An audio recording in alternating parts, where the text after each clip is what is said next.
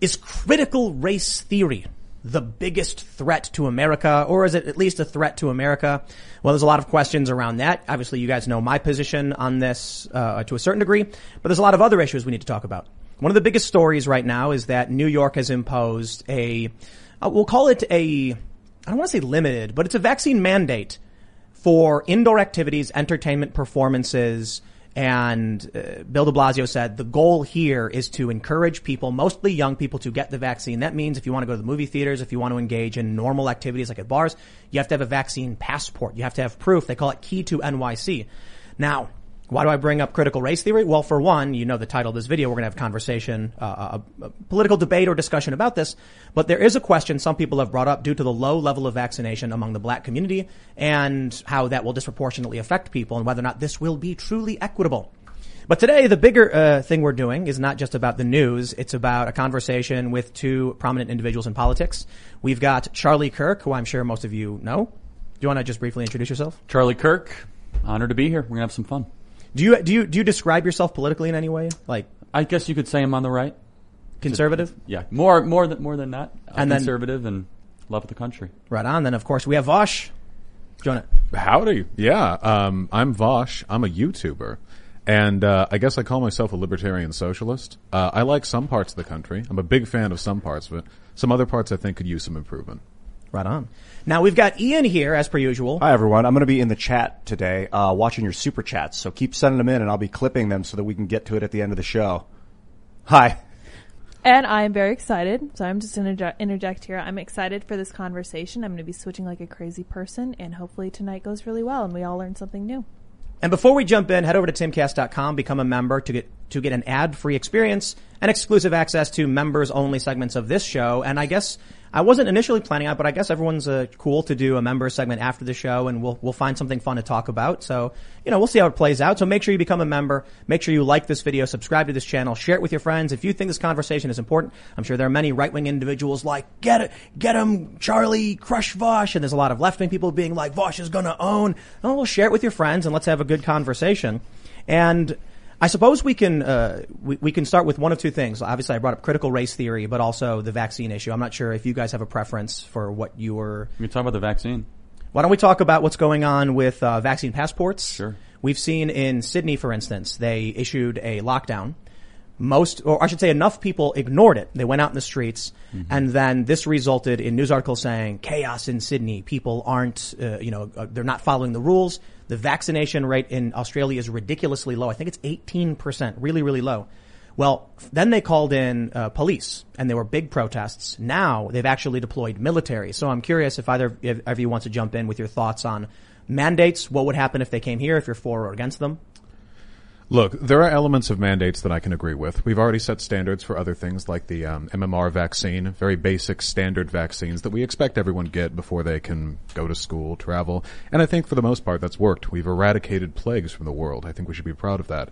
With regards to COVID, since this is an ongoing pandemic, we need to focus on approaches that are effective and that don't ostracize or exacerbate tensions. With regard to the Australian situation, it's not something I'm extensively familiar with, but generally speaking, I don't think that cracking down on protests is going to be an effective way to incentivize people to get vaccinated. What's happening in New York might be, but my main issue with it is that I'm not entirely sure how they expect people to still have their vaccination card.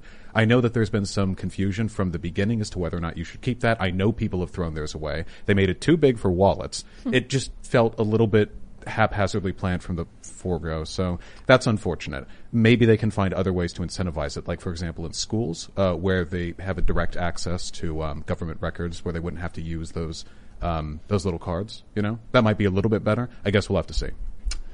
Well, I'm not saying you believe this, but some people on the left, I never want to hear about the discussion of voter ID ever again. Because now you can force people to identify their medical history to try to get into a restaurant in New York City. Yeah, look, I'm not getting the vaccine, so I'm part of the 100 million people that are unvaccinated. And it's an experimental vaccine. The FDA and CDC has said that in January. It's questionably effective. Lindsey Graham just came down with COVID. You had a ship in the United Kingdom, 100% vaccinated ship that came down with COVID. It's more like a treatment than a vaccine. I'll leave that conversation to Dr. Brett Weinstein and the people that really understand how that works. But yeah, this is medical apartheid. This is trying to create a two-tiered system where if you don't make the proper medical decisions, you're not able to go to Broadway shows or go into restaurants, even when the efficacy of this vaccine is questionable at best. We see that in Israel, an 85% vaccinated country that's about to lock down again. And most of the new cases are from vaccinated patients, not unvaccinated patients in Israel. So, sorry, you want to interject, Tim? But Yeah. Obviously against mandates, and I think people should be able to make their own medical decisions. I think it's pretty obvious. Well, I disagree. I think we actually have a story we wrote on timcast.com that our view of the lockdowns is that it's alarmism because a new study from the Public Health of England found the Pfizer vaccine is 96% effective after 2 doses at staving off the Delta variant, and AstraZeneca was 92%. I could probably agree it's alarmism, but it's enough of an alarm for the public health leaders to undermine the argument that the vaccine is a solution to what would possibly satisfy the public. So, I mean, I was against the lockdowns in the first place. Let me be very clear when there was 1,000 deaths a day, not 334. But sorry, go ahead. Well, a couple of points on this. First of all, it's experimental in the sense that there was an expedited process for its release, but there have been full and extensive studies taken on the safety and effectiveness of these vaccines. The reason why the FDA study hasn't been finished, the reason why it hasn't been fully vetted, isn't because they're looking for long-term health effects. It's because they're determining the extent to which it protects you over a long period of time. Ergo, the fact of the matter is, by all available data, this is undeniably much safer to get the vaccine. I mean, by orders of magnitude. Well, let me ask you a question. Well, wait, a couple things, because you said a few things there. There are some instances where areas have more people being infected if they're already vaccinated. But if you take a look at, this is like data mining. If you take a look at the broader statistics, especially here in America, the number of people who have gotten breakthrough cases is something like 0.003% of people who have been vaccinated. You can take a look at the numbers. Where is this new wave exploding? It's in the unvaccinated. In spite of the fact that fewer and fewer people are remaining unvaccinated, the vaccinated stay relatively healthy. And not only do they get infected way less often, they also suffer far fewer severe symptoms. Their hospitalization rates have plummeted, and their deaths are incredibly low compared to people who are unvaccinated. This is by all means an effective vaccine. What's your opinion of Johnson & Johnson, the FDA saying that it might cause a rare nerve disease? That's something that, first of all, when you take a look at that, you have to recognize that even if that was the case. Which the FDA says it is. Right. Well, they're looking into it, of course. They issued an official warning that it could issue a rare nerve disease. That's a big deal. Could issue, of course. They're looking into it, and that is something to look into and to be concerned about. What's your opinion of VAERS, the Vaccine Adverse Event Reporting System? Hold on. I'm just curious because let's do the Guillain-Barré syndrome though. I think you want to. Yeah. So of course, stuff like that can happen. Now, even if that claim is the case, it would remain the fact that unless the extent of that potential nerve damage is just apocalyptically severe, that the effects of getting COVID would still be far, far worse than the potential side effects of that vaccine. However, if you were to say, let's say worst case, Johnson & Johnson, it's not viable, that gets pulled, we see what the consequences are, that doesn't really speak against the greater viability of the vaccines. I got Pfizer, for example. We're talking hundreds of millions of people who have either been protected against the vaccine in part, or if they get it, against the virus, or if they get it, their effects, their symptoms are much, much, much more manageable. So I just want to just play into the irony here that I'm the one criticizing the pharmaceutical companies and you're the one defending. I just think I think it's delicious. Hold on. That's an extremely dishonest talking point. You're peddling the Pfizer vaccine. You're saying it's so effective. So many people have taken it. But I'm the one saying, hold on, maybe AstraZeneca, Moderna, Johnson & Johnson, and Pfizer. Let's talk about the points he's made. And no, I was just enjoying the irony. The thing is, it's not really like irony if you understand the issue at hand. See, my praise doesn't go to the pharmaceutical companies or their CEOs. It goes to the tireless workers who spend months and months and months developing these vaccines. Who's getting rich from this vaccine? Well, hold on. Have I at any point praised the distribution or profiteering system? Who do you think gets rich Pfizer? from vaccine mandates? The workers or the Pfizer CEO? Nobody's talking about who gets rich. This is a toothless... Isn't that your whole shtick? Hold on. This is a toothless critique rights. that you could... Let's try and go back and forth. Man. This is a toothless critique that you could apply to literally anything that you don't like. Everything in this country is manufactured to the profit of CEOs. We don't mandate it, and so you can't go to restaurants if you don't get one of four major pharmaceutical medicines. Wait, I just want to say, if that's your criticism... That's one of many. Then you should... So if that's the criticism you want to focus on, I'm in favor of nationalizing the pharmaceutical industry. I'm willing to take it that far. But whether or not that's on the table, and I can't just make that happen, When we're talking strictly about the effectiveness of the vaccine, it seems to be effective. Let's That's not a praise of the capitalist industry behind it. No, I was just enjoying the irony. It's all. not irony. Well, it's totally ironic because I'm the one saying that they might be lying to us, and you're the one that's saying it's super effective. Wait, what Which lie? usually, if we were wearing our traditional uniforms, right versus left, it would be the other way around. That's all I'm saying. The only comment I'm making what is do you have to the say about effectiveness VAERS, of the though? What do you have to vaccine. say about the vaccine adverse event reporting system that says, well, over 7,000 people experienced death after getting the vaccine? Does that worry you? The VAERS system is entirely self-reported. I don't think it's generally used Do you think to it's form accurate underreported metric. or overreported? With VAERS, it's almost impossible to say. You know what VAERS is, right? Can you tell me what VAERS Yeah, is? VAERS is a government website that physicians or individuals can submit complaints or concerns after an adverse event report from a vaccine. Since you cannot win in court against a vaccine production company, then they go through some process where the government then can distribute some form of remedy if you had an adverse event reaction. Right. That's what VAERS is. And researchers like it because if you take a vaccine or you get some other procedure, any medical drug done, you can report the effects there, and it can be a way of gathering sort of aggregate data concerning the effects of these potential treatments. The problem is researchers don't use this as a bulletproof way of determining the outcome or effect of anything because they're literally just unvetted online submissions that anybody can put in. So I agree. I ask you because I want to know, how do you arrive at the conclusion that how many people did you say Well, applied? it's VAERS' own data is 7,000 plus, and most of which, by the way, That anyone can submit. no. But I'm asking, By how the way, do you most of arrive- which are physicians submitted. Just so you know, these the are total number. The most of the submissions on the VAERS website are done by like family doctors or local physicians.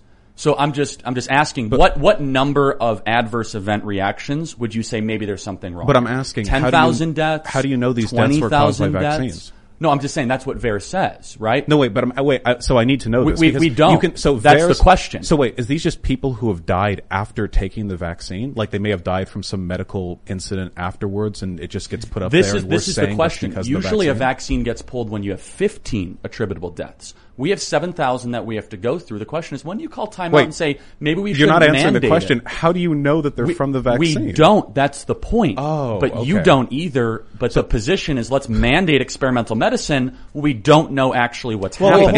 If you don't know, then how can you say that medical doctors are the one uploading this information? Well, no, is there because any methodology you're we looking at we to do determine know these who's deaths were actually from it? uploading it. We know that. We know the entries are usually What are the and claims typically being made? traditionally. How about menstrual cycle disruption, loss of nerve capacity, unable to walk, paralysis, miscarriages, mood changes. Also, you could go through the VAERS database like, oh, that's interesting. Mood I- changes. But what about the death? Let me interject Death something is real 7,000 plus. That's a serious I wanna- number. How do they know it's from the vaccine? I keep asking you this. You don't. Let have me an let me answer. address 2 points, one from each of you, real quick, so we can try and. How do we know it's from the vaccine? It's a difficult question. I would say that if you have a mass vaccination program which gives out 330 million doses or so, and then people start saying, "Hey, I got the vaccine, then this happened." VAERS isn't here to say it is or isn't. They're here to say, can we find a pattern in this? And I think 7,000 suggests there may be one at the very least. I'm not a scientist, so I can't stress that. I will also say, however, to Charlie, Guillain-Barré syndrome, which I'm probably pronouncing wrong, it's a side effect. I always mispronounce it. Yeah, me too. Guillain-Barré. Guillain-Barré. There you go. Yeah, something like that. My understanding is actually a side effect of many vaccines. Yeah, it is. And so, Totally, that's correct. It could be. well, so the issue I have is one of the things that Vosh brought up is that there's been, how many you mentioned, 100 million, 160 million? In the 115, I think it is, million. who have been fully vaccinated? Fully vaccinated. I think in that ballpark. So, Maybe a of bit course, if you have something very different from any other vaccination we normally do because we're not having everyone do it all at once. Yeah, and so this is a mass inoculation thing. And so here's why the American system should answer this question easily. When you have any sort of uncertainty or disagreement, yield to rights. So Yield to rights. Allow people to so- say no. Let me just build out the argument, right? So for me, for example, I'm 27. I don't consider COVID to be a largely disproportionate risk to my way of life. I don't know about this vaccine. I have gotten other vaccines in my life. So I want to be able to have the right to say no to that. So the American system, Constitution, kind of like the tradition, is to be able to have people have nuance, preferences, and individualism. When it comes to these sort of complex issues, not saying you can't go to a restaurant because we want you to take experimental medicine. Right. So a couple of points on that. First of all, if we're speaking to legal rights, the Supreme Court found over a century ago that when it came to vaccinations, this was a special exemption from some people's rights to. I will determine agree their with you medical that the histories. courts It's like are not on my side. 1904 in that one. And there's a reason why. Because, of course, when you choose not to take the vaccine, you contribute to the removal of others' freedoms. See, it's true. You do have a freedom to not or to take a vaccine, but I think other people should have the freedom to not grow up in a world ridden by plague. And with the way this disease, COVID, mutates with time, as all diseases do, inevitably, if it continues to circle the world long enough, and this is an international problem, not just an American one, new strains will develop, which will slowly ebb at the effectiveness of this set of vaccines. So it threatens all of us. May I say one other thing? Of course. Sorry. With all of that being said, just to speak to VARS, VARS is an incredibly effective system for locating and roughly attributing concerns related to the effects of drugs. The problem is that there are several elements to this disease that make it really difficult to pinpoint anything specific. The two of which being A, hundreds of millions of people vaccinated. That is a huge range to pull data from. And B, the, propagandist fear campaign about an incredibly effective vaccine process that may lead people to misattribute I just want to get a quick they clarification experience to vaccines. Sorry. But just quick clarification. Are you for mandating the COVID-19 vaccine? The same way we have other vaccines, like school, travel, that kind of stuff. Yeah. So, what if someone wanted to go to a restaurant or a supermarket or a movie theater? I think that, we don't have that for other vaccines, right? Every time you go to a movie theater, you have a little card. I understand that might be an effective panic measure, but long term, my goal would be to integrate it into the same revenue of vaccines. I think that's a more reasonable response than some politicians. I'm just going to be honest. People are panicking. No, I think that's a more, people die. well, yeah. I just want to make sure we weren't having misunderstanding. No, I think that's more of a reasonable answer. I just curious, just on the vaccine topic in general. Are you concerned by Dr. Malone coming out, who literally invented the mRNA vaccine and says that there's a dangerous spike protein involved, and he encourages people to think twice before getting it?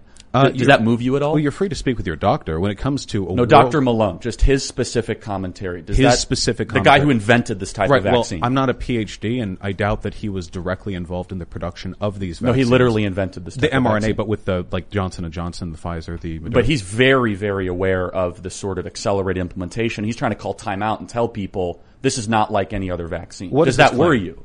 His claim is that it involves a spike protein. It was rushed to market. It's going to have side effects. You don't understand it like I did. I invented this. And you got to think twice before mandating it or even taking it if you're under a certain age. Does that bother you? What makes the current retinue of vaccines that we take, the mRNA process, different from other mRNA vaccines? It doesn't involve the spike protein. According to him, the same composition as like the measles, mumps, rubella type vaccine or the chickenpox vaccine. Well, those weren't mRNA. The process wasn't developed back during the MMR vaccine. Totally, but some of them are getting updated for the more mRNA type technology, but right? If he wasn't involved in the production of these modern vaccines, how could he possibly have any comment on any of the rigors or tests that were done Because he invented this type of vaccine. I'm just saying, does that bother you? Do you think he's just like a fear propagandist and like... No, he may well have concerns, but those are concerns that I would rather have addressed by the scientific community rather than, with respect to you and myself, YouTubers. Well, no, I agree. But the question is which scientists, right? So there's a lot of scientists speaking out against this. Dr. Brett Weinstein, Dr. Malone. What right? is Dr. Brett Weinstein's He's an specialty? evolutionary biologist, so he knows a little bit about how not virology. Cellular function works. That is not virology. That is a completely spurious so let me association. do you trust Fauci more or Dr. Brett Weinstein? It's not about Fauci. It's about Fauci. He's a virologist who's been wrong about everything. It's about the global... Well, hold on. He's smiling with glee here. It's the global medical community in this regard. You mean like the WHO? I'm not... Hold on. Wait, put a name behind it. He's very excited. Interrupt me. Yeah, let's... I just want to say, it's not just about the WHO. We're talking about a unified effort on the part of virtually every country on earth to get a hold of the vaccines that us Americans are privileged to have. This isn't some like pharmaceutical Dr. Fauci push that wasn't broadly supported by any of the relevant experts. In the mRNA field, which is not huge because it's a very new development, internationally, there is a demand for these vaccines. I wanted to add, just based on what you had said, I can pull up Reuters. Their fact check is that vaccines are not, quote, cytotoxic. They go on to mention that Robert Malone, and they show the Brett Weinstein podcast. They show the Post.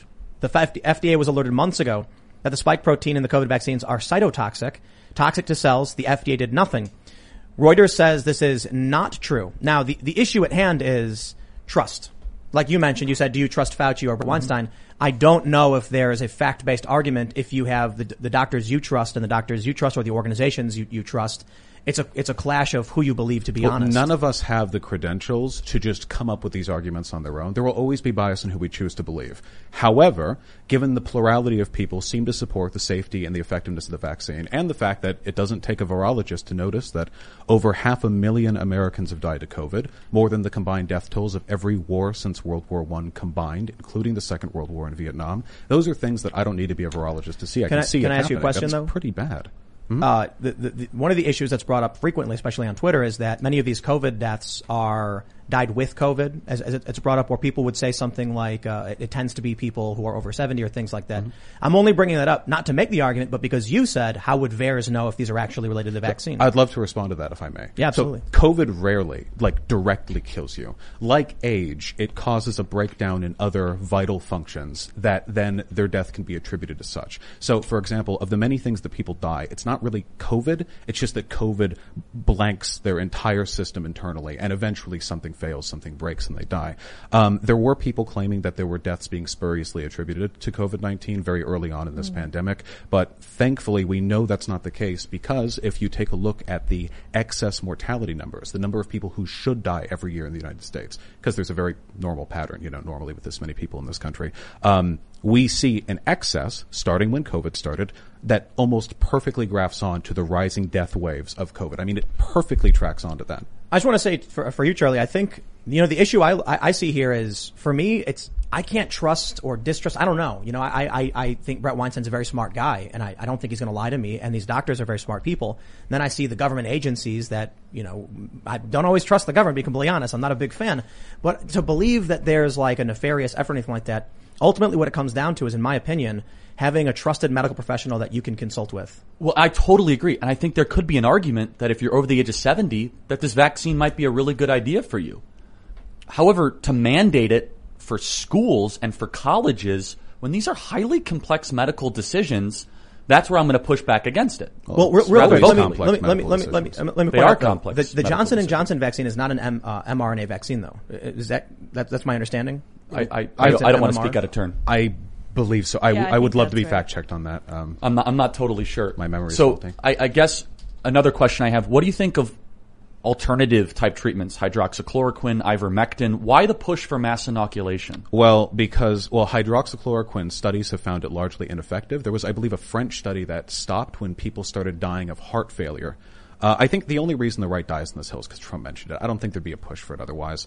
The vaccines are the effective way of getting mass populations inoculated. And while it is true that most of the people who die are ancient, the fact remains that people experience long-term side effects from getting COVID, even if they survive. I know people who are in their 30s, and me, a blistering 27-year-old myself, I'm not especially worried, but I've heard them talk about how much harder it is for them to climb up flights of stairs. I know that erectile dysfunction, fellas, is one of the listed potential side effects of getting COVID. Even young, healthy, no other problems. It is true that death is most comorbid with age and pre-existing conditions, but still. And that's not even to speak of the COVID variants. I mean, right now you were on, Delta? But if it keeps cycling around the world, let it go for another year. Who knows how bad this could get? So Johnson & Johnson is not an mRNA vaccine. So there's an alternative to mRNA if you're concerned about it. And there was some guidance with the nerve disease with that. Sorry to interrupt. I do think we kind of overlooked something really interesting, is that when did we mandate vaccinations in public schools?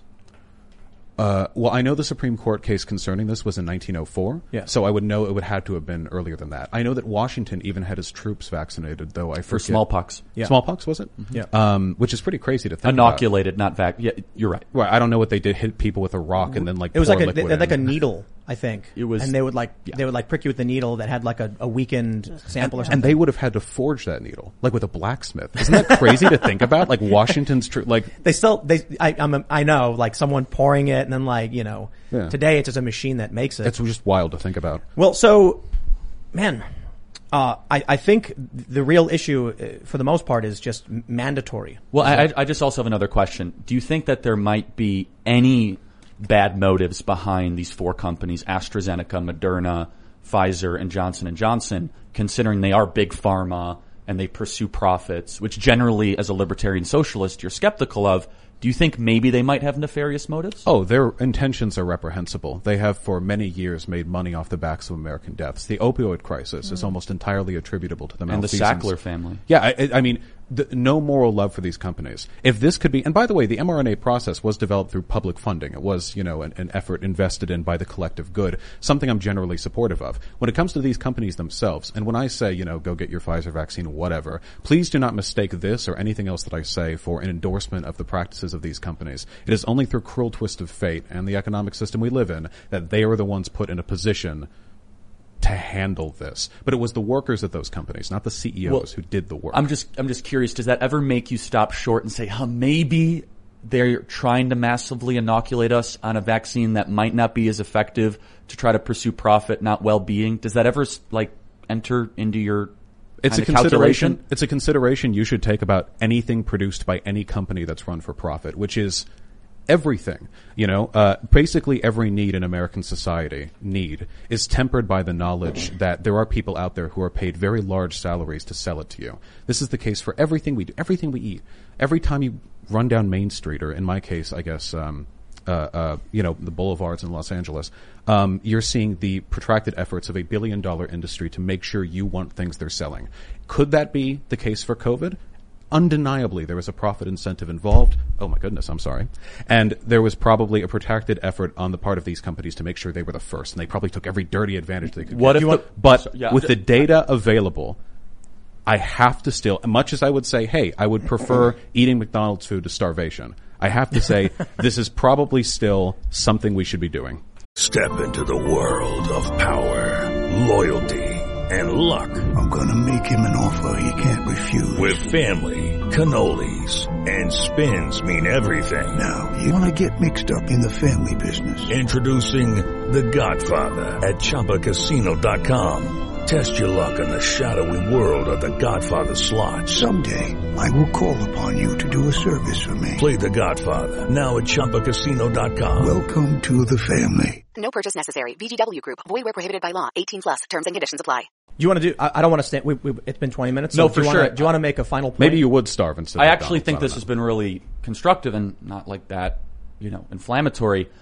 I think that deep down you have this kind of, urge that I'm already there, where maybe they want this thing to go on for another decade, to go make another $100 billion. And maybe the cheap drug of hydroxychloroquine or ivermectin might work better than they might think. I don't have that urge. Other studies would disagree with you earlier. We could change the topic. I just think it's So that was a healthy discourse. Can I meet in the middle on that one, on that very last one? Yeah. I do not trust the pharmaceutical industries, though the available evidence does seem to point to the effectiveness of the vaccines. I say this, nationalize the pharma industry. Seriously. It could be used for the collective good, and I would unironically actually trust it more in the hands of our ineffective, bloated government than I would the sociopaths who run it currently. And So I mean that. I'll wrap this up by saying, always talk to your doctor. This is one of the biggest things. Like YouTube is very strict on this, especially. But I genuinely think this is the right answer. If you're watching this, don't assume anyone here is right or wrong. I mean, I'm sure there are people who think Charlie's made a bunch of good points, and you have. Ultimately, it's down between you and your doctor. And I'll stress, for whatever your opinion, Charlie, I understand. Hydroxychloroquine and ivermectin haven't been approved by the FDA, and so that's just another. We're just asking questions whether it works or not. So that's why I think it's really important, because I think there are. I got to be honest. In regards to ivermectin, people have been eating horse paste that they sell. I looked up what the FDA says about it. They say do not do this, and they actually give a very good reason. They say, although people are claiming that, if an animal can take it, someone else can, that's not true. There's some things that dogs can't have that humans can. Right. So please talk to your doctor. And I definitely hope we can continue having debates about this stuff, because that was vastly important. I'm really glad you guys were able to have that conversation. I hadn't even heard of the horse paste thing. That's yes. horrifying. Ivermectin is technically a drug for horses. It's off-label use. Oh. Yeah, it's a dewormer. And so you can go to Tractor Supply, and they have a sign that says do not eat this, and please. Any drug for horses will burn a human out from the inside. Those things you've been near, they're titans. They're So let's talk about the other big topic, critical race theory. That's the one that I had a terrible answer, absolutely, when you asked me about it. And it was because I think my approach to it was too surface level cultural. So the last time we had Vosh on, when you asked me about it, I couldn't give you a good answer. And I think we can talk about what's happening in schools, the things they're teaching children. And I don't know if either of you has an opinion and wants to start off with. Floor is yours. Yeah, so there are two CRTs. There's the critical race theory that I know of, which is a highly esoteric, essentially elective class that you can take in some law schools that teaches you a variety of incredibly eclectic legal theories some of which I like and some of which I think I disagree with. And then there's the critical race theory that people like Christopher Rufo have been trying to push, a sort of catch-all term to describe all anti-racism. We see these anti-CRT bills being put through state legislators, and a lot of them don't even mention critical race theory. They mention stuff that's been boilerplate anti-racist theory for like 2 centuries. That stuff really concerns me. If I think that academia is to an extent sacred. Of course, all the good things in our society now were born in the halls of academia. The Enlightenment, our democracy, the fair trial that we enjoy if we're arrested, these were things that were originally considered to be the crackpot initiatives of academics, and only through the respect of those ideas have we arrived at what we have today. So if there are problems within academia, I would have them solved in academia, not through the big hand of government reaching in and censoring everyone who says something that disagrees with some political party. So a point of clarification, you don't believe that critical race theory is in schools? I think that maybe there are ideas which overlap with critical race theory, but there's always going to be overlap between academic ideas. I mean, I drank water, so did Hitler, one of those type situations. I think you're coming at it from in good faith, where you're technically correct here that the super academic way of defining critical race theory is not being taught to 4th graders, right? With that I'd hope so. It'd be pretty with tough that for being them. said, it's almost like saying, we're not teaching advanced geometry to 4th graders, but we are teaching them, very basic math, right? We'll get them the Euclidean geometry. So the very basics of this are definitely in schools. And there's many examples of this, right? The National Education Association literally came out in their press release and said that they are going to push for, and their word was critical race theory, just so we're clear. They use that term, right? That's not Christopher Rufo, that's not James Lindsay, who are good friends of mine. That's the National Education Association, right? And I think they might even be talking about something different than the Delgado theory of critical race theory, right? And so what I want to try to do here, Tim, is we can talk about critical race theory as an academic theory, or we could use a filler term like wokeism, which is more like racial justice, which I actually think would probably be, we can call it racial justice and meet in the middle, right? I really feel like there are probably 4-digit number of people in America who are studied on actual critical race theory, not including myself. And by the way. I'm not even prepared to do that, but I'm happy to talk about racial justice education and wokeism, which I think what the discourse is centered on. Well, I think you guys actually agree in essence that the academic critical race theory there's overlap with a component in schools, but what we often hear is someone will say critical race theory is being taught to my kids, and then someone will say cite one author of critical race theory that we've brought up in school. And the issue is we refer to it as I believe it's called critical race praxis. Mm-hmm. So this is something different than critical race theory. It's being implemented in education, but that's why you said wokeism. And I just think that discussion is so unhelpful when Joy Reid and Christopher Rufo are screaming at each other, and Joy Reid is saying like it's not being taught anywhere. Christopher Rufo, so yes, it is. When in reality they're both right. They're just talking about 2 completely different things. Yeah, you know what I'm saying? No, I do. And Christopher Rufo has admitted this is like a kind of tactic. Critical race theory does sound spooky. I get a little shiver when I say it. Whereas stuff like anti-racist theory or structural racism maybe compel a little bit more thought when discussed on. It's kind of a moral panic that, in principle, I really disagree with. But if you want to talk, we can call it wokeism if you want. That's probably a more accurate term. Yeah. I will just say, to the point about Christopher Rufo, white supremacist is also used as a catch-all term in the other direction.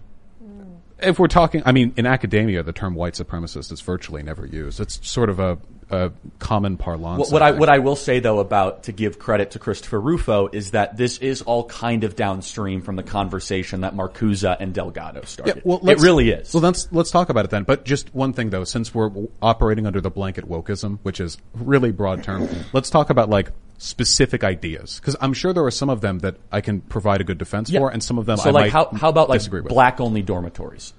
Generally not a fan. I think that I don't think they're explicitly harmful in the same way that traditional segregation is, but I also think that it incentivizes bad types of socialization, where the way that you get a reprieve from the faults of society is to find comfort in people of your own race. Maybe that incentivizes some bad stuff. In my university, we had safe spaces, but you know what they were? They were chilled, coffee break rooms behind like Where'd you go? Latin. I went to Humboldt State. Okay. And right behind there, and like anyone could go in there, whatever. Just the only thing that they asked was that you not be like a dick. But as long as you met that qualification, that was fine. That to me, that's a good safe space. Maybe that works, you know? So just happy to go through more. Go for it, please. Yeah, No, hit me. I think this is actually really helpful. So how about reparations for slavery? I think I'm pretty in favor of that, yeah. Okay. Make the argument. It's just an owed debt. We said 40 acres and a mule. We never paid it. And unfortunately, the material reality for a lot of people who were slaves didn't change that much after they were emancipated. I mean, if you were a slave and you're made free, that's a big step up, don't get me wrong, but you have nothing. I mean, nothing. And because of the way generational wealth transfers from father to son or mother to anyone to their children, caught me there. Unfortunately, we still see the consequences of that borne out. You can actually look county by county. Where were slaves kept? Which were the plantation counties? And you see, this group of black, like, neighborhoods, that's where they settled after slavery ended. It's like really immediate stuff, and it's a debt owed that this nation never paid. I don't necessarily agree on reparations, but I think we need to clarify what that ultimately means. But I will say, I've long held the same position. I actually worked on a documentary. There's an issue of people who were enslaved, then they were released, and they were not given any means to actually develop and grow. And so there's a generational wealth gap between people based on race for these historical reasons. The challenge I see, I suppose, is, we've done a lot to amend the laws and change them. For instance, redlining and blockbusting have become illegal, and now we're dealing with an ultimately, I believe, is a class issue. Of course, racism still exists. But anyway, I digress on that point. What I wanted to get to is specifically on reparations. What do you view reparations as? More importantly. So this is a big divide. Some people think like cash payments. I'm not a big fan of that. It doesn't fix the problem, for one. It's if you can put money into that community, but there's been research done on how long a dollar stays in a black neighborhood as opposed to a white neighborhood. And if a black neighborhood, all of the businesses are owned by, corporate boards that are all majority white, eventually the money filters out and you get a very temporary boost in living situation, not much long-term structural change. I'm a big fan of structural reparations, not based on race, but rather based on targeting neighborhoods that need it the most. Some of these neighborhoods are like white. I passed through some of them on my way out from Ronald Reagan Airport. I can tell which parts of this country, you can see it in the bones of the neighborhood. And I think that a new proper reparations project, a new New Deal even, would go a long way. Get some so you're workers saying out not there. even based on race? I think that we should recognize that this is largely a racial project because, unfortunately, poverty and race are really intertwined in this country. But in terms of applying it, I think that it would be much more healthy if we treated it like a collective effort to bring up the lowest sort of echelon of our economic. So I want to ask you, Charlie, would you agree with a program that was in how do I describe this? Explained as reparations, but was not based on race, went to people based on class and neighborhood, so that it could help Latinos and white people and Asians and everybody? First of all, I'm against reparations. I just don't like the word because it kind of implies this intergenerational type guilt or allowance that I kind of reject, and I'm happy to build that out further. Do I agree that the question is mostly class? Oh, absolutely. And I think that Vaush is hitting on something, and I think that you're saying that it's inherently racial. I really want to explore that with you because I think that's interesting. I think you're wrong, but I think that's interesting, where I think the racial thing is actually being used to distract people like you and I from actually talking about what's really happening here, which is a small group of people getting a lot richer while normal people get poor. And I think the racial thing is being used as this distraction tool to throw smokescreen in the middle while we're talking about something that we're never really going to have consensus on, when the true struggle right now is mainly economic. Yeah, well, I think that applying reparations along racial lines runs into a bunch of really tough issues. Which neighborhoods? Do you go by like blood? Like, can you prove your great-great-grandfather was a slave?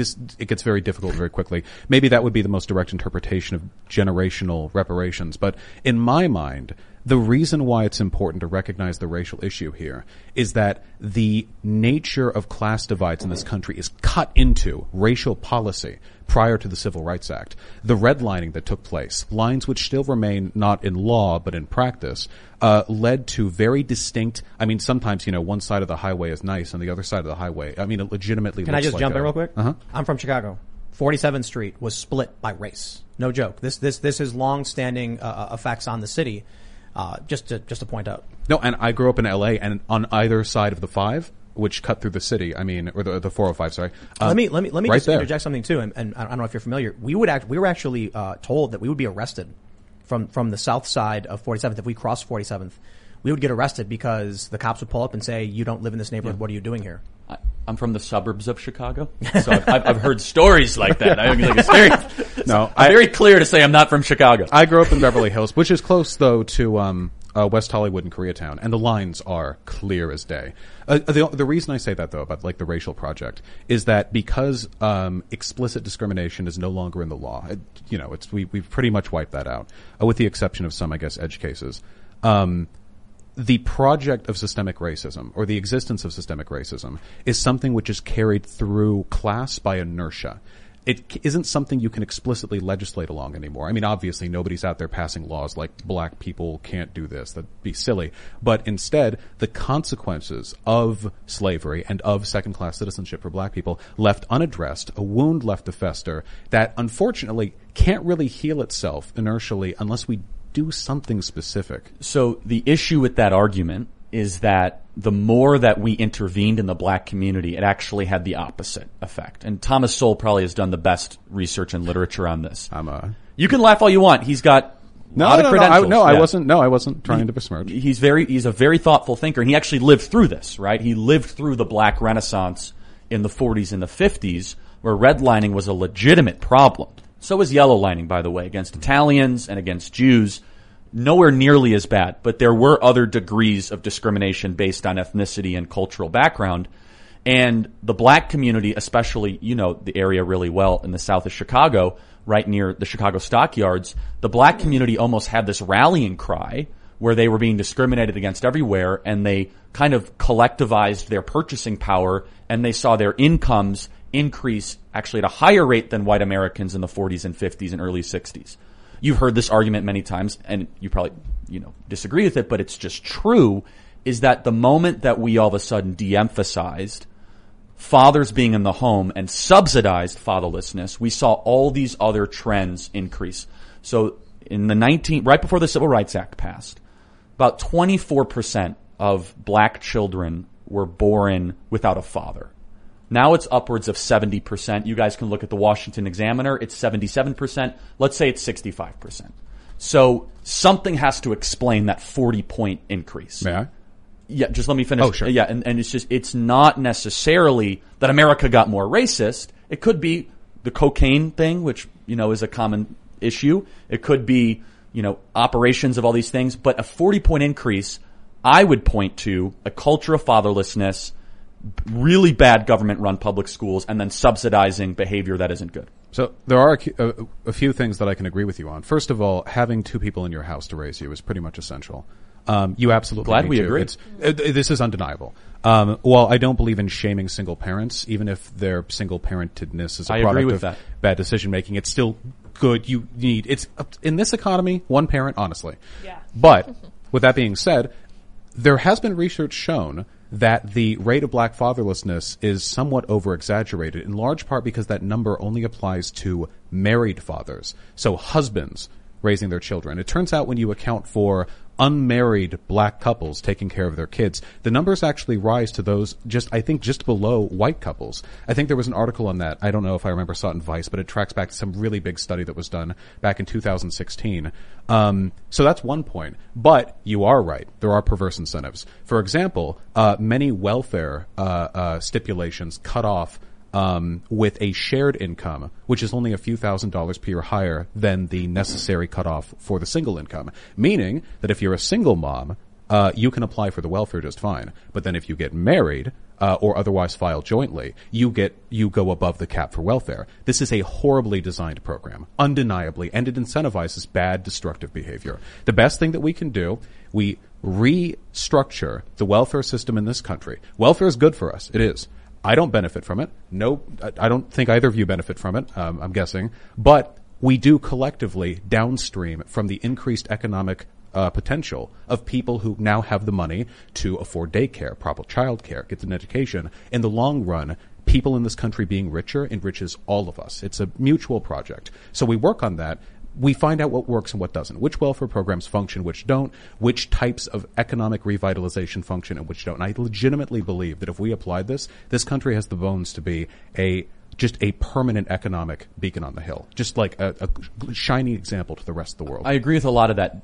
The bigger issue with the racial thing is that when you put some of these factors in even to present data, it doesn't pan out on racial lines, right? And this is where I think you'll agree, because you just said 2 parents in the home is a good thing, which we totally agree on. I think that's the ideal. Everything shows that is something that we should, push for. 3 parents maybe. Get even better. Oh yeah, 50%. yeah, polyamorous relationships. Yeah. Not a fan. Based. But I will say that if you look at the data from the government, that a white child being raised by a single mother is less likely to succeed by 10 independently picked metrics than a black child being raised by a mother and a father.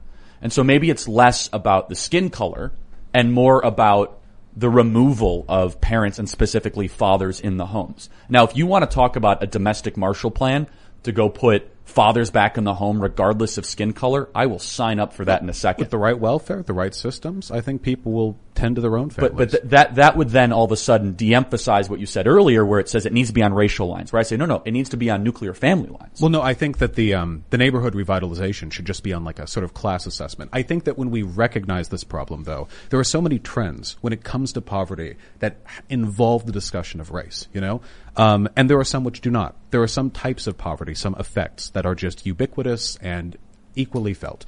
But with regards to, say, black people, the fact that they couldn't get loans to purchase homes for a very long time. I mean, there were people living who couldn't do this. The fact that they didn't benefit from the Marshall Plan, if I remember correctly, after World War II. Well, Marshall Plan was Europe. You're talking about the GI Bill. Oh, sorry, the GI Bill. My apologies. Let me just Lucky Land Casino, asking people, what's the weirdest place you've gotten lucky? Lucky? In line at the deli, I guess? Aha, in my dentist's office. More than once, actually. Do I have to say? Yes, you do. In the car before my kids' PTA meeting. Really? Yes. Excuse me, what's the weirdest place you've gotten lucky? I never win and tell. Well, there you have it. You can get lucky anywhere, playing at LuckyLandSlots.com. Play for free right now. Are you feeling lucky? No purchase necessary. Void where prohibited by law. 18+. Terms and conditions apply. See website for details. Point out all these white guys sitting having a debate over the black community, huh? I just think that there is a lot of economic inequality. A lot of it's tied to race, but we don't need to turn this into some weird blood quantum issue where we go tracking down every black American and holding them under a microscope to see whether they get benefits. Now, we just need to tend to our own. This is where we kind of got off critical race theory very quickly. I forgot about that. I want to bring it back. We're agreeing way too much, Tim. All right. No, because this is one of the issues I see. Right? You see these conversations around, I don't know how you describe it because it's a variety of things. Wokeism is typically a catch-all term for some kind of ideology that involves anti-racism, which involves critical race theory, critical race praxis. And you're seeing in schools specific curriculums where they say to kids like, we had a book here. Mm-hmm. We had a book brought to us by one of these parents who's been going to these schools. And it was an anti-racist curriculum workbook where it asked children why they thought that black children felt bad about their skin color. Now, I take issue with those things. They had another book where it was a little girl yelling at her mother saying, "You're lying to me about race." And then there was a whiteness contract with a devil tail coming out of it. Okay, I saw that one. Yeah, these are in schools. Yeah, okay. So the whiteness devil tail thing, I saw that. That's indefensible. Yeah. I'm not going to stand at that. With regards to that, what was it? Why do you think black folk feel bad about their skin? And I'll be careful because I don't have the book in front of me. Mm-hmm. It was something to this effect. It was a bunch of questions where it would ask you things like that and then ask you to answer. What have you done to make someone based on their skin color behave or whatever and things of that nature? I think these are conversations that are worth having. I wonder, with regards to what you're saying, do you know what grade level these were at? I think she mentioned the woman. It was Asra. Yeah, Asra. I think 4th grade. Yeah, that's what I heard. But I got to be honest, the anti-racist one didn't have any pictures or anything. It was just questions, and I think she mentioned it was in a 3rd grade. What was it called? What was the book called about the whiteness contract? The one you said was indefensible. That one was like a little girl who looked to be about 8 years old. So yeah, I saw that online. Can I ask a question? Mm-hmm. So let's go to just piece, yeah, sure. issue by issue. Ibram X. Kendi, who's kind of one of the, archangels of the wokeism movement. Beloved figure in the minds of conservatives and liberals alike. So Ibram X. Kendi, and I'm paraphrasing, and you guys could pick up the quote, is that we need discrimination today because there was discrimination yesterday. That's the essence of the quote, right, Tim? Yeah, he said the only solution for past discrimination is present discrimination, and the only solution for present discrimination is future discrimination. So I find that to be reprehensible. What say you? I think it's misguided in large part because I don't believe if there was some God who could just distribute all resources in a perfectly, ordained way and did so at the snap of a finger, then maybe that would be a decent argument. In the real world, we have to go through politics, and any kind of discriminatory treatment under any circumstances, no matter how well intentioned, is going to have adverse effects. So, with regard to what he said, there is a very charitable interpretation, and that charitable interpretation is discriminatory practices in the past necessitate favorable practices today, a way of bringing people up. My reparations argument, the poor in this country have always had it bad, at least worse than they could otherwise. That is essentially a version of that argument. Preferable treatment towards the poor. We do this with welfare because there are systemic barriers keeping them from full participation. Along racial lines, I don't even know what that would look like. I don't even know how that would lould look good. I'm not a big fan of affirmative He wrote an action. amendment, right, called the Anti-Racist Amendment to the Constitution. It's not being considered anytime soon. Where it would be preference. You'll see. Biden will get it. Yeah. Based on skin color. That there would be some sort of accommodation based just by the melanin content in your skin. There is one thing I want to say, though, and this is common in upper academia, and I know IDRIM sometimes gets brought into non-academic discussions, which I don't consider myself an academic, so I'm including myself in that. But sometimes I think these are fun to discuss, these ideas. What I noticed, at least in some of the classes that I took, the higher-end classes, was that sometimes when you were presented ideas, they were presented not to have you agree with them, but rather to incentivize the greatest discussion. For example, I wasn't an economist, but I did learn about Karl Marx. Now, not many professors are actual Marxists, unfortunately. So when Marx was brought up in that context, it wasn't like, here's what you need to know, here's what you should believe. It was more, here are some ideas, radical and agreeable. What do you think about them? And when I look at what Kendi has written, I don't often agree with some of the more radical propositions, but I do enjoy the process. And I don't think that's something which should warrant the state intervening to cut out those discussions. I think that's a great brutish response. That's a great segue, if I could go. So the next question then is, should we be teaching first and second and third graders to be hyper-conscious aware of race all the time? I think that's destructive. I think it goes against the American promise of e pluribus unum, of caring more about character than skin color. And yes, Martin Luther King Jr. was a mixed bag when it came to this stuff. He's a cool guy. But he was a very radical socialist in some regard, but he really hit it perfectly when he said that this was the ideal of the American system. Do you see any downsides to getting 3-year-olds just caring, not 3-year-olds, third graders caring about the color of people's skin all the time? Well, I think depending on their environment, they might already, whether they know it or not, in very implicit and subtle ways. We know from tests done, for example, on like little kids, like 4-year-olds or whatever, that some elements of implicit racial bias already infect their thinking. Now, that isn't a moral judgment. We're all flawed beings. We live and we die. We all have biases. That is just a part of life. But I think conversations about those things can be valuable. I don't believe we live in a colorblind world, so teaching people that we do can often lead them to remain ignorant to evident problems. Now, to what extent would you be comfortable, what would you say, like bringing a racial consciousness to third graders? For me, very little to none. As don't care about it, de-emphasize it, look at the spirit, the soul, the conduct, and the character of the human being. Their skin color means nothing. Not saying that you should start to emphasize, organize what people look like, because therefore it means something that we're going to tell you. A great example is that this is the textbook definition of stereotyping, right? Is that if you see a black person, you don't know their history. You don't know if they're the son of a Nigerian billionaire. You don't know if they're an immigrant from Turks and Caicos. And you don't know if they're the 9th generation descendant of slaves, right? There's been 2 million blacks that have come to America legally through the immigration process since 1980. So this sort of hyper-fixation on race, and I want to keep on getting back to this because I'm just curious, is do you think this is actually helpful when there actually might be stuff that 90% of the country agrees on? Do you think this actually might be a smokescreen tactic? Well, it really depends on what's being taught. So here are some things I obviously don't want taught. One group is better than another. Of course, black people are like this, white people are like this. That is being taught in some schools. There are some schools that do that, and while I would look to see their curriculum mended, I just don't want to implicitly agree with like a state ban. I would see adjustments done. But there are some things that I think could be done well. For example, say you're teaching about very basic early history, you know? This is where I wanted to get to. Yeah, okay. This is important. So here are some things about America's founding that I like. One of the first practical liberal democracies, glory of the republic. Folks had nice hair back then. Not a democracy, but a republic. Right. That's Well, okay. I mean, you know, they're not mutually exclusive. And we, of course, did more to fulfill the promise of a democracy with time. But obviously, when America was founded, it was a slave state. 1 in every 6 people in America at that time was human property. Can I ask you a question? Sure. How many states had abolished slavery by the time the Constitution was ratified? Well, I don't know the exact number. 9 out of Did I 13. mention? That's not a slave country. Well, then you could say it was a confederacy with portions that were slave I think states. that's better said. 9 out of 13 had already abolished. There was a sunset moratorium for slavery in the Constitution. So this could... Vermont abolished slavery in 1777. We were on the way to eradication. We were not a slave country. Well, hold on. I mean, and I'll add one thing. We were on the way, but then like 80 years later, it was still happening. So the question is why, right? That's a really important question. And Economics, I imagine. Well, yeah, so Cotton Gin and John C. Calhoun. Happy to go through that. But yeah. There was actually a grievance in the Declaration of Independence, specifically that the Crown had enslaved people. The first draft. Yeah, in the first draft from Thomas Jefferson. The Crown had enslaved people who had done nothing to offend the Crown, brought them to the states, and then were then offering them the freedom that was stolen from them to wage war against the colonists who had grievances. It's an effective strategy. The Union did it too. They promised the slaves when they moved southward, yeah. Jefferson took that out.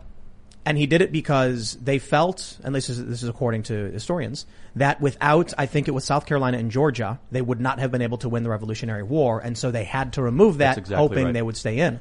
Now, the reality is, I'll just say one more point. They thought they were going to lose anyway. They really did. They didn't think they could go up against the greatest empire in the world at the time. So it's kind of unfortunate, I think. An important factor here is that I believe it was the British Empire, actually 1833 had abolished slavery in all of its territories, and it took the U.S. a little bit longer to do so.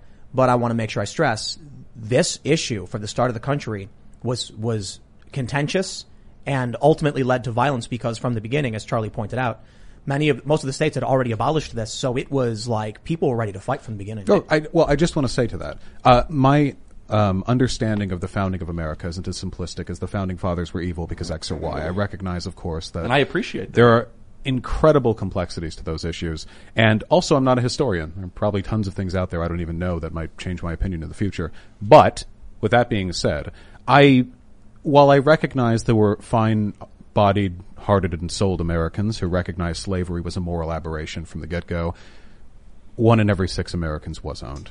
And while that may have been constrained to some of the states, it was still ultimately under the purview of the federal government to make decisions with regards to the legality and constitutionality of that. Now, some people, they get really defensive when this conversation comes. I'm not saying you guys, but some people, they do.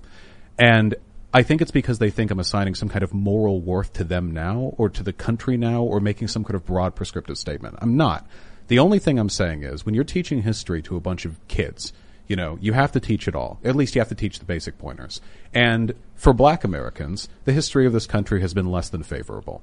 So I think that in the context of that discussion, saying, and to this day, we still have some problems with race. There are some legacies of slavery that still affect black people, and we're working on it today. Something like that. That's a kind of racialization that I'm in favor of because it doesn't encourage stereotyping. It doesn't encourage discrimination. It just encourages a base awareness of some serious problems. So, but that's not happening, right? Is that largely what we're seeing through school districts like Chicago, and in Washington, D.C., and the entire California school system, representing 10,000 schools and 6 million students. I've seen the documents on those. Yeah, is that it doesn't have that kind of nuance and complexity that you just presented, right?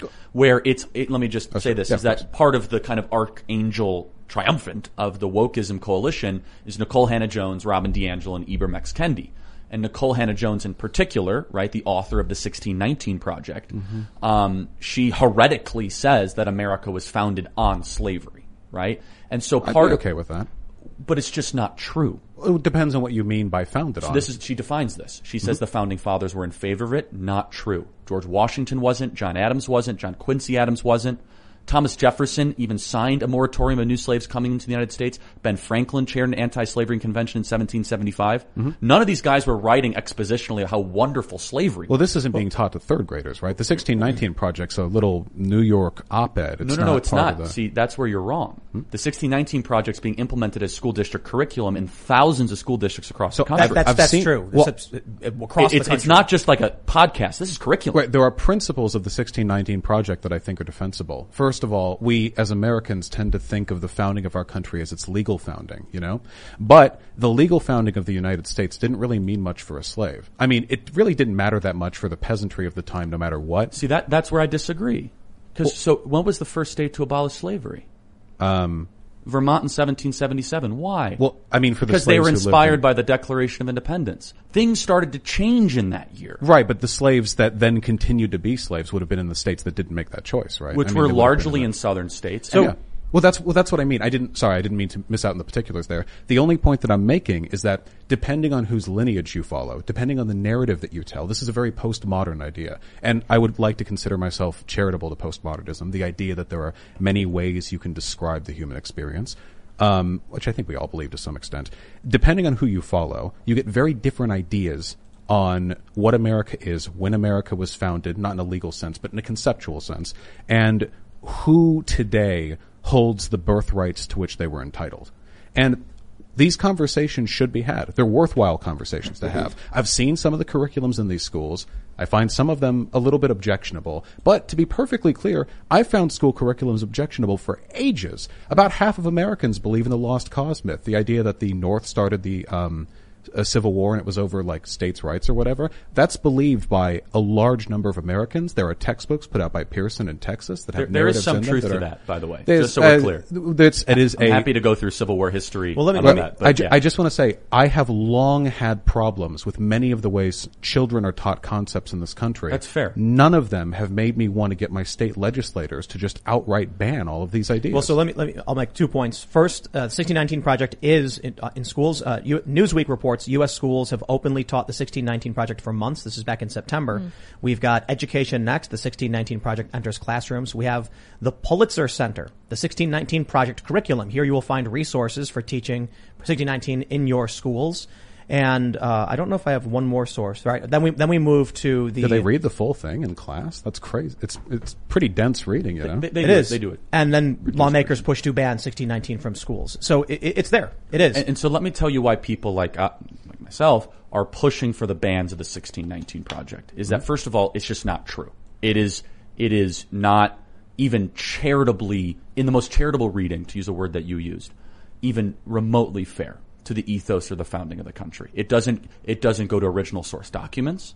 It doesn't go to quotations, and it meanders through generalizations and very heavy emphasis on emotion. Can I ask something though, really quick? Sure, go ahead. Is this not being presented as an alternate perspective as opposed to replacing the entirety of our curriculum? No, it is. And this is an important thing, which is what is education, right? So is education where we're supposed to, for 3rd, 4th, and 5th, and 6th graders, open up every single bad idea that's ever been discovered and have kids choose? Or are we trying to lead them towards something?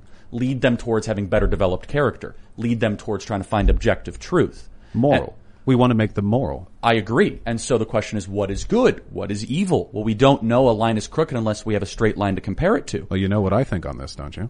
I actually don't. The narrative we've told about the founding of this country has for a long time been deeply whitewashed. We talk about the founding fathers like they're heroes, and there is heroism in their lives, no denying that. And we often gloss over many of the horrors of this country. There are things that we've done, for example, that we would use as an incentive to forever despise other countries that nobody's even taught about. Like one I read recently, for example, was that we did mass chemical bathings. And I believe it was sterilizations of Hispanic people at the beginning of the 20th century moving up past the southern border because there were like these militias forming in towns near the border. And they just did it because they had the de facto support of the local government as a way of discouraging their movement up. Now, the numbers involved in that are significant. And I feel like, while that's maybe not great for 4th graders, there could be more work done to talk about the faults with this country in addition to eulogizing its The question is, largely what's white the leaders. goal, though, right? Is the goal to try to have young people graduate by the time of high school to be skeptical, apprehensive, and not very proud of the country, or eventually tell a true and patriotic story where you have people graduating that are thankful and have gratitude? That's the purpose of education when it comes through. Gratitude is not the purpose of education. Well, I think gratitude's a moral necessity. No, you should be grateful for the people in your life, but I will never be grateful to the state. I'm not that much of a collectivist. Well, not a state. Are you not thankful that you live in America? I'm thankful of the things that make my life easier. I was born white to well-off parents, and today I enjoy many of the benefits of having really responsible and attentive parents. Are you thankful you have constitutional rights that are protected by government, given to you by God? But do you know how those constitutional rights came about? They were fought for by whiny bitches like me who were never satisfied with what they were already given. They were granted by God, protected in the Constitution They were in fought 1787. for by whiny, same as the 14th and 15th Amendments, everything that's come since, we fought for them, and it is discontentedness Are you that thankful leads for us those to people fight. then? I'm thankful for their efforts. As am I for There's some gratitude. Sure, I'm grateful to them. But patriotism, I'm grateful to what people in America do. But America's a concept. It's been used to do a lot of good and a lot of harm. It's a home. Well, a home can be I mean, in the broadest sense, but I know what my home is. I know where my family lives, and I'm loyal to them. When it comes to this country, though, this is a political and economic bloc, and I have only one concern, and it's that the people in this country live the best lives possible. Also outside the country, but I live here. This is my backyard. And when I want people graduating, from high school, I don't want them to feel this sense of contentedness. Contentedness is the death of activism for all that's good. And activists have always been, you're an activist in your own way, as am I, have always been the forerunners for good. They've done a lot of damage too. Sure, they have. But we make the world move. And I want to get kids interested in the flaws in this country because that teaches them to grow up and care about them so hard they fix them. This is a great piece of disagreement. We have clarity, not agreement, which is obviously what we want, where I think that we should try to be developing and graduating kids with strong character that want to appreciate and protect a country and to try to be active against forces that wish to deconstruct it. Your goal, and we're just not going to persuade each other, is that you want to try to graduate activists that know the flaws and are willing to mobilize to try to fix them or to undo whatever system might be effectuating. Is that fair? As long as it's responsible and effective, yeah. There are ways to do progressive, of course I'm a progressive, so I'll say it's good by default, but there are ways to do it poorly. I disagree with people on the left constantly, either over issues of actual concept or issues of optics or issues of engagement. I always find something to disagree with people on. It's very fun living. But with all that being said, I have to wonder, is it not the prerogative, and I'm not assigning this to you, of tyrants to make sure that the children who graduate from their schools find no fault in the nations they're taught to love? See, I never said no fault, but you could be thankful for something, and you can have a holistic view of something and understand that there were stumbles and there were missteps while also being pretty freaking proud of that something. How exceptional this project What is. if there are current problems, like today, We should talk about those. Like we already talked about fatherlessness, government overreach. Tim, you want to interject? Oh, no, I think it's interesting to me. You're from the suburbs of Chicago. You grew up in Beverly Hills. Somebody commented, I think it was on Twitter, they said that when they went to school, they weren't taught about Black Wall Street or the Tulsa bombings and things like that. And that's proof, or that shows that our schools are not teaching. And I was like, I was taught all those things. So in was Chicago. We were taught about the Trail of Tears. We were taught about westward expansion. We were taught about the violation of treaties. I was taught a lot as well. Yeah, we were taught a lot about that. When we learn history, what we're really learning is a story. I think it's called historiography. Obviously, when we're just looking at the facts of history, I mean, what is it, data and sheets, wrote transcriptions of things people have said. Nobody teaches that. You teach the story. And the story we've told for a long time has bowled over a lot of problems I think we should work to fix. Do we want people to be thankful? Sure. I don't want to... So we agree on that. Good. I don't want to stop teaching kids that there are undeniable things they should be happy for. For example, every day that I worked before I was a YouTuber, I thanked union activists back during the turn of the 20th century who gave us the 5-day work week, the 40-hour work week, who ensured that we had proper standards for lunch breaks and what have you in this. And they fought and they were whiny, and I'm sure a lot of them had really bad ideas besides the worker activism. But we all benefited from that. Do you ever think that as an activist, as a progressive, a libertarian socialist, socialist, is there ever a point where the activism actually does much more harm than good, and the preservation of what already exists actually should be desirable? I would say that's the case with black separatists. There are some people in this country, not all of them are black, of course, but who believe that the racial problems between white and black Americans are irreparable, and that the best solution would be for black Americans to leave, or at the very least to form separate enclaves within this country. And that's nothing new, just so you know. I don't think it's very old. I don't think that's what Charlie asked. He asked you if do you want to rephrase? Yeah, sorry if I misunderstood. No, well, you were in the general area, but I guess the question is, a heavy emphasis on activism for activism's sake, mobilizing for grievances.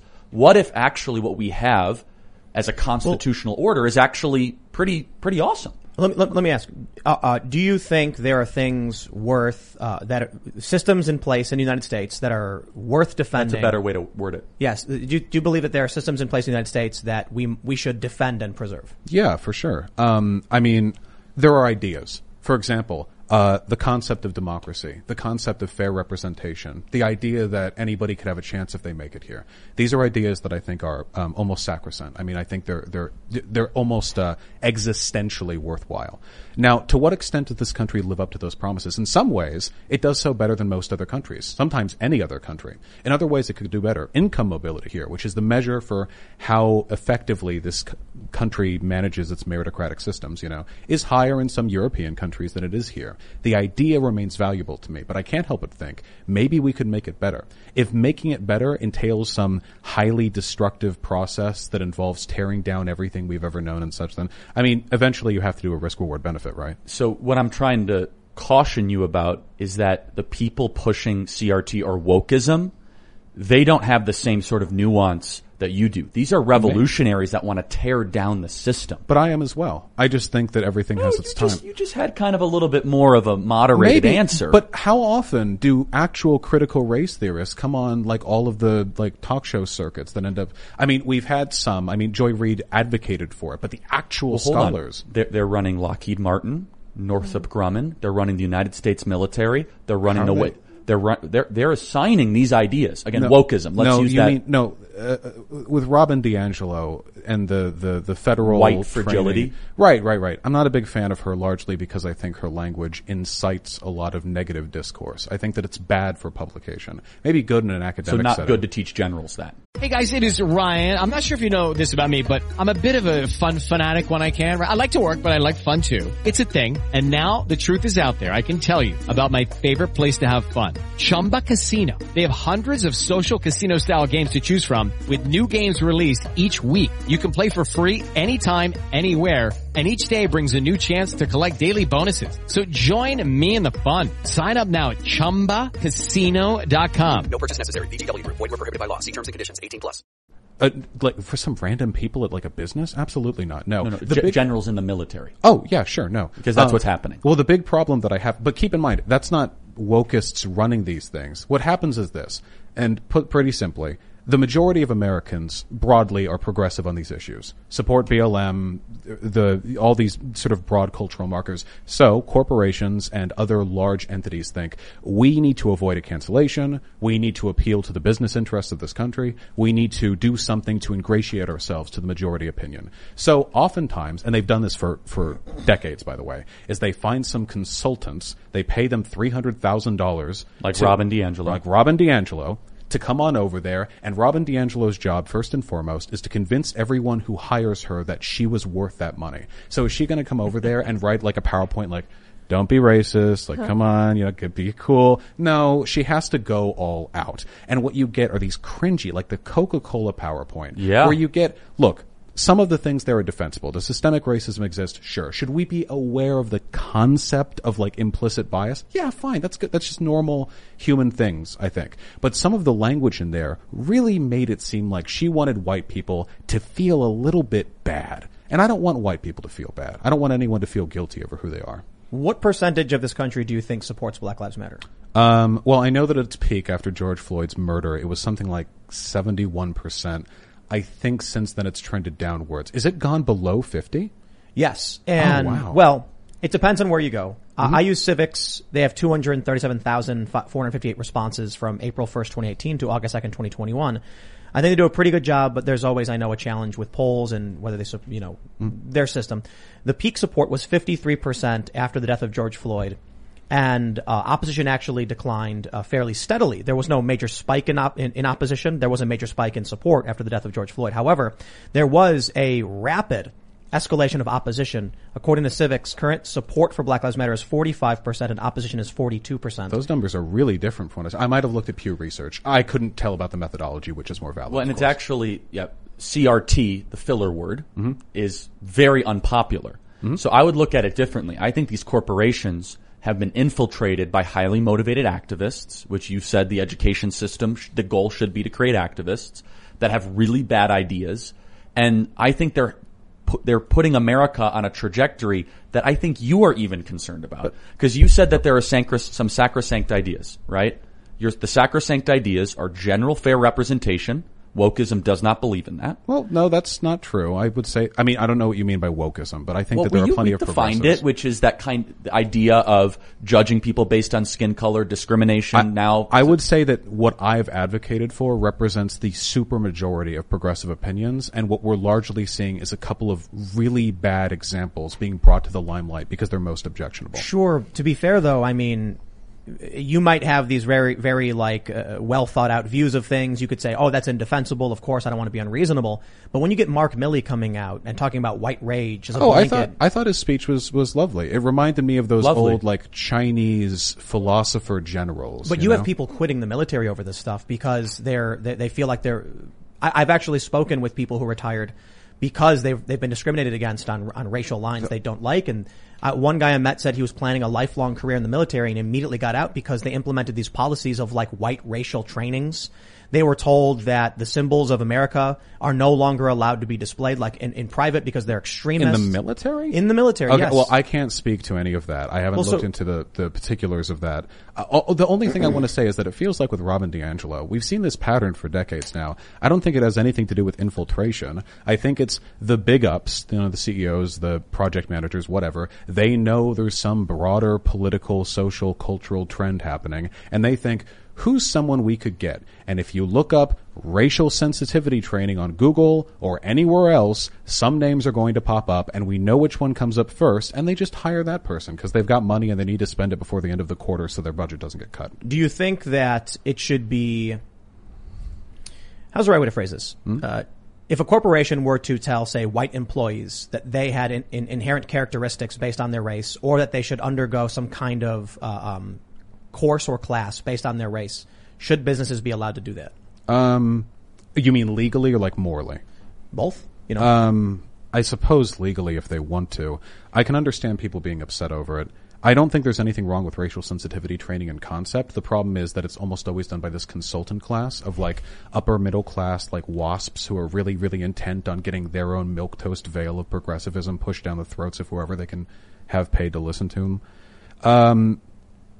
If it's a good course, everyone should be able to hear it. Wouldn't that violate the Civil Rights Act, though? It might. I guess that I would defer entirely to law. If it turns out to be unconstitutional, then he had it. I just want to say, though, that while we are fixating on bad behaviors here, and there's nothing wrong with that, I do maintain my insistence that I think the vast majority of progressives would agree with what I have to say. Though, keep in mind, there are always going to be a mix of good and bad ideas with good social movements. Even the Civil Rights Act, or the Civil Rights Movement, which we all know and love today, can't deny it. There were plenty of people acting there whose ideas I disagreed with. Malcolm X when he had his black separatist phase, though he amended that before he died. There are even ideas of Martin Luther King's that I maybe could question if I spoke with him. He wrote a book after the Civil Rights Act. Where do we go from here? Chaos or something good. And he said a lot of stuff about the responsibility for white people to not make amends, but to educate themselves on the experience of black suffering so that we no longer just integrate. We truly assimilate. We know we're a collective bond. There's always going to be some disagreement. Is the movement valid? To me, a movement which recognizes the racial discrimination, the systemic racism that exists, that there are problems we have yet to overcome, this is a movement worth defending. I just want to make some data points real quick, and then Charlie, you can come in. Man. So first, the one thing I wanted to highlight, let me actually pull this up, is that net support, which is support versus opposition, before George Floyd died for Black Lives Matter in this country was 16% net support. As of today, according to Civics, it's 3%. That brings it all the way back to 2018, to August 16th. Now, one of the things I think is really important to note is the severe tribalism and hyperpolarization in this country. So if we look at support for Black Lives Matter among Democrats, 86%. Support or opposition for Black Lives Matter among Republicans, 86%. Opposition. Mirror image. You take a look at independents. We have more alike than we may think, huh? Right. You take a look at the independents, though, people who don't align, and I would say, what is the date around May 1st, there was an inversion, and now the majority of independents oppose Black Lives Matter, 44% to 39%. That's not surprising to me, given that there's been very little in the way of optical. I'm sorry, you haven't spoken in a while. I apologize. No, I just wanted to make those data points just to clarify some things. I wanted this to be more of a discussion than a debate, so I think it's actually really helpful. Are you concerned when certain judges or people running for DA say that accommodations on sentencing should be made on race? Does that bother you? Who said that? I've never heard that before. Well, people in law schools have been saying it. Students have always Kim been. Fox in Chicago has heavily implied that communities of color need to be accommodated for in sentencing. And they've all but done this by just getting rid of the bail laws that we've seen altogether, right? Decriminalizing shoplifting, all that, please. Oh, I'm totally okay with that. We lock way too many people up, just flat out. That's not even... So like murder out the next day? No, not murder. You said shoplifting. Well, I'm just saying, just the bail reform laws in New Mexico and California have been a disaster. Well, I can't speak to it. Oh, sorry. No, here's actually a really great point. It's a tough one for me. I agree. I think we lock way too many people up. I err on the side of liberty, innocent until proven guilty. To take a working class individual who is accused of shoplifting before he's even been proven of guilt, lock him up for several months, he loses his job. However, what do we see in San Francisco? Mm-hmm. Wave of shoplifting, businesses shutting down, because when you don't stop the crime, you get, I guess, a lot of crime. Yeah, it's a tough issue. I wanted to, let you guys. I think we'll totally disagree on this. You first. Maybe. Well, I've read a lot on recidivism. We have a fairly high recidivism rate in this country because really the thing that causes crime more than anything else, it's not actually poverty, it's income inequality. When poor people and rich people share the same space, it leads to a lot of problems. All poor people together in a neighborhood, what is there to steal? Poor people and rich people together in a neighborhood.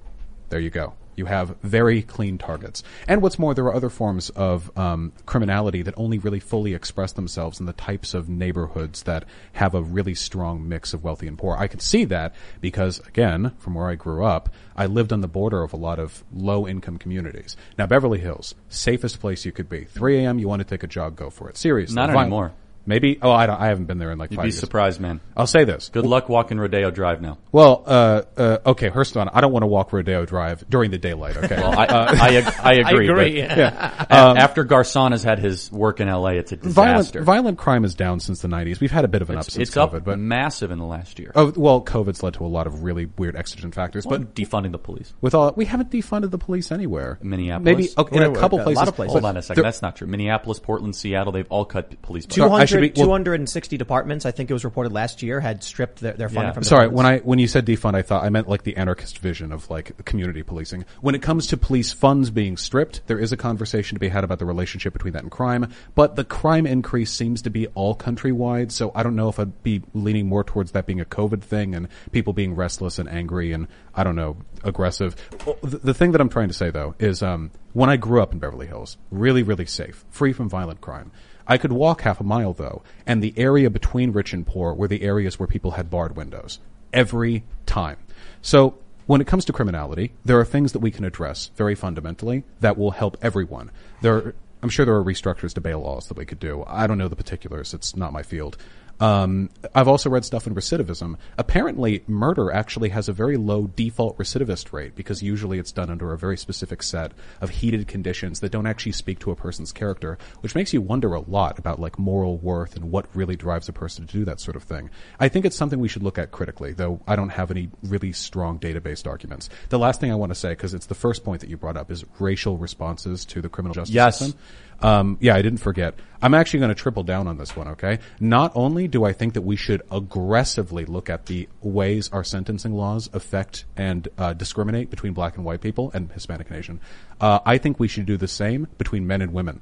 because as much as black people are shafted by the criminal justice system, men are even more. If you take a look at the disproportionate rates of sentencing, relative levels of implicit bias in the jury, women get off with way more than men Posh do. MRA confirmed. Way more. So, I mean, maybe it's something we can all agree on. We're guys, I think. Well, so the issue, though, is that when you remove race, it's just a matter of income or wealth. For example, if LeBron James goes in front of a jury, he's going to have the best lawyers. Mm-hmm. And obviously that's an extreme example, right? But O.J. Simpson had an all-star team. And so the problem is that Obama.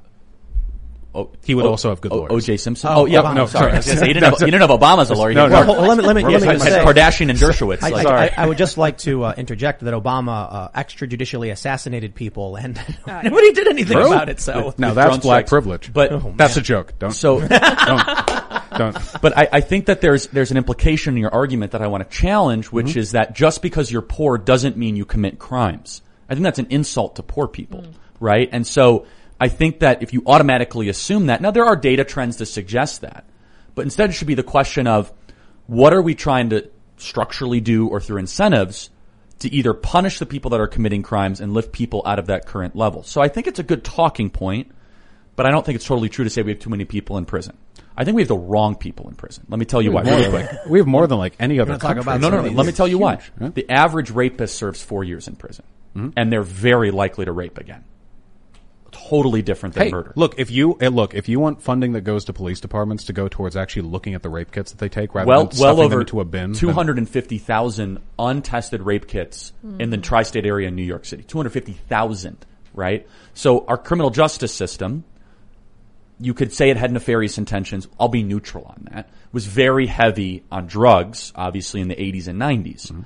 But generally, though, you cited the number. You said violent crime's been down since the 90s. Why do you think that is?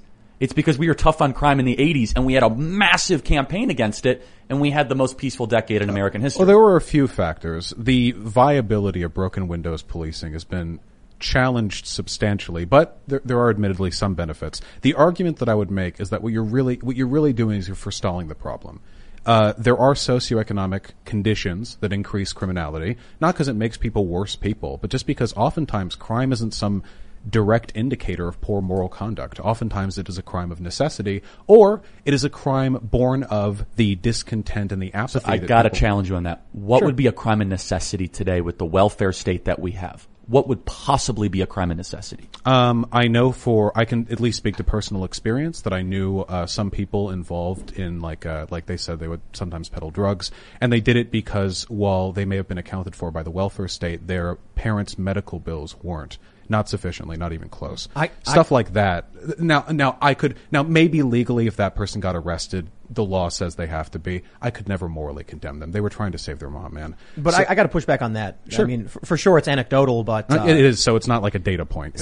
I never understood this, having grown up on the South Side. Seeing people sell drugs is not the fastest and easiest way to make money for someone who's desperate. I mean, no joke. Plasma sales? What would you say?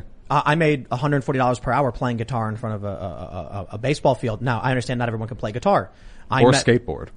True. I knew a guy who said he just bought t-shirts. He went and bought bulk t-shirts. So the people who are selling drugs, they got to buy the drugs first, or they get a loan, and you can do the same thing with socks. And then people go on the side of the road and sell socks. I think the choice of committing a crime was the choice. Well, it is. Well, hold on. It is always a choice, but what we're really talking about is the limits of determinism here. How much do we choose the things we do? You can make an argument that it's all. I mean, you're religious, of course, so you wouldn't have this argument. But I wouldn't have anything close to this argument. Right. From a secular perspective, you can make the argument that at the end of the day, the things we do are driven entirely by the chemical reactions in our brain, and therefore everything that we do from start to finish is just a combination of random molecular patterns and blah blah. We don't live our lives like that. Obviously, I make a choice to get dressed every day. We know how this works in practice. But in practice, we are also the product of our environment. And the fact that, for example, having a single parent while growing up is a pretty strong criminal indicator is a suggestion that, I mean, is it an indicator of a person's inherent moral worth that they were born with a single parent? Probably not. So that statistical difference has to be accounted for by the inevitable fact that environmental differences can lead to harsh outcomes. Lucky Land Casino, asking people, what's the weirdest place you've gotten lucky? Lucky? In line at the deli, I guess? Aha, in my dentist's office.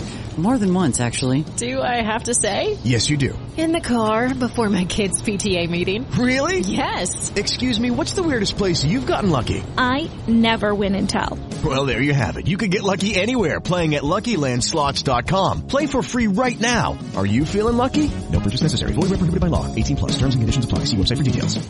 The question is, though, do you then create a set of lack of enforcement to say that we're actually not going to enforce looting, where you had an entire article in National Public Radio, not saying you believe this, that says the case for looting, right? San Francisco's basically employed this, $900 or less, they're not going to prosecute you, right? Videos of them stealing entire Walgreens, right? Not an exaggeration. And then you have, and just one other data point, just because of COVID, Europe's crime rates did not increase. Ours did. And we had a massive defund police, almost kind of we're going to be relaxed on criminality type movement. And this is the question, right? Which is, how many excuses or accommodations are we going to give for crime? Well, we're not. And I'm just just to finish is that my perspective obviously is very little to none. Crime's a necessity. I could think of one, maybe two examples where I would make a moral claim of a crime of necessity, and that would be a revenge crime if someone murdered your wife or your kid. Maybe. Necessity? I'm not saying necessity. I'm saying like a moral accommodation where I could say I could see where they came from. Not necessity. Let me rephrase that.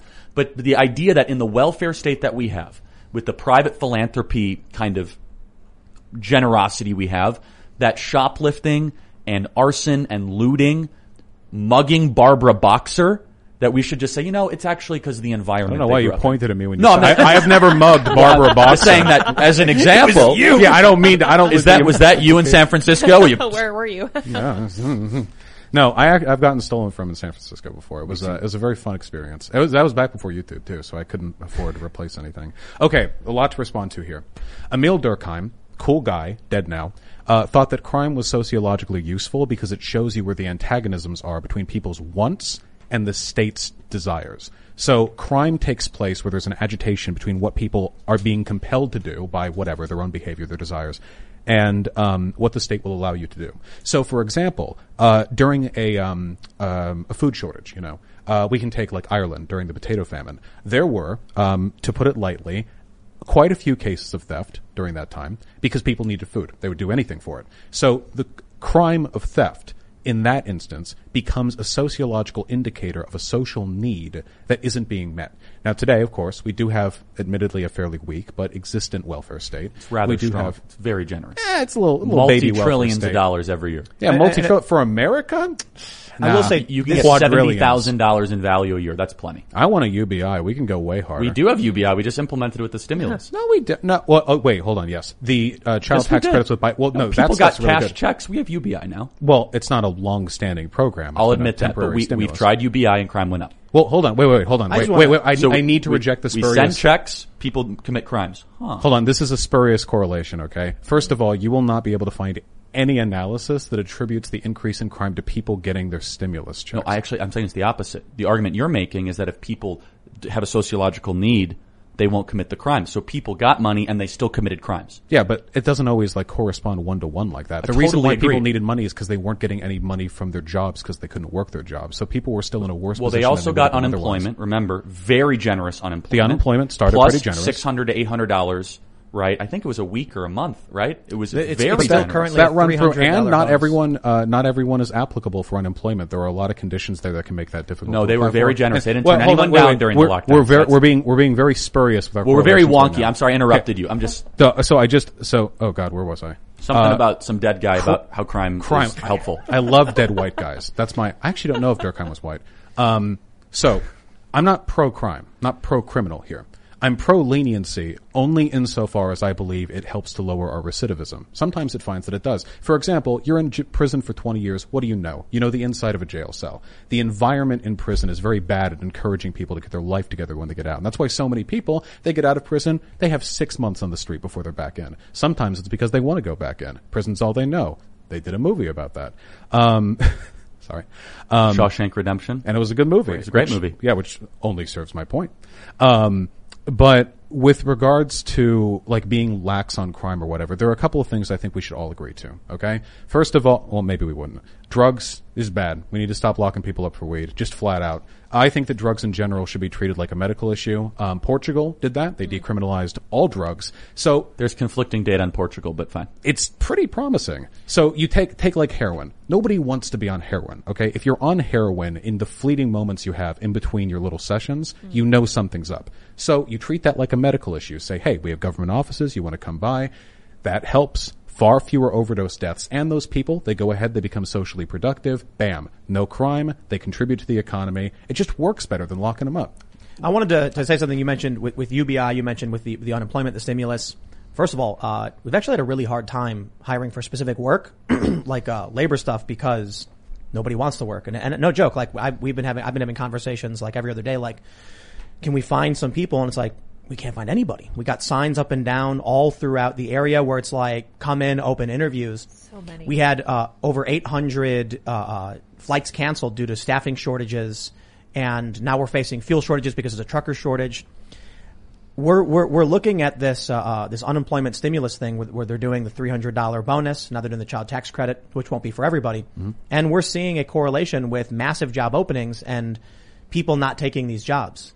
I think it's phenomenal. Finally, the bargaining power is in the hands of the workers more so. But it's broken. Like the flights are shutting down. Nobody wants the jobs, even when they do increase the salaries. So it's true, the flights are an issue. But here's what they don't tell you in the news briefs. So stock buybacks, something that many companies now do because of their decriminalization. The airline companies have spent an anomalous amount of their profits each year on stock buybacks to enrich their CEOs and shareholders rather than on hiring more pilots. It seems the issue here is this is a simple supply-demand issue.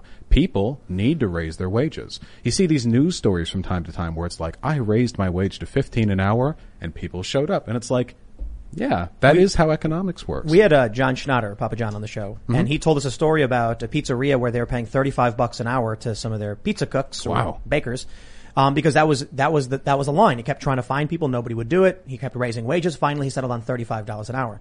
That means pizzas are going to basically more than double because the wage they were paying before was like $15, and now they're over double what they were paying in labor. Their labor costs go up. They have no choice but to charge substantially more for pizza.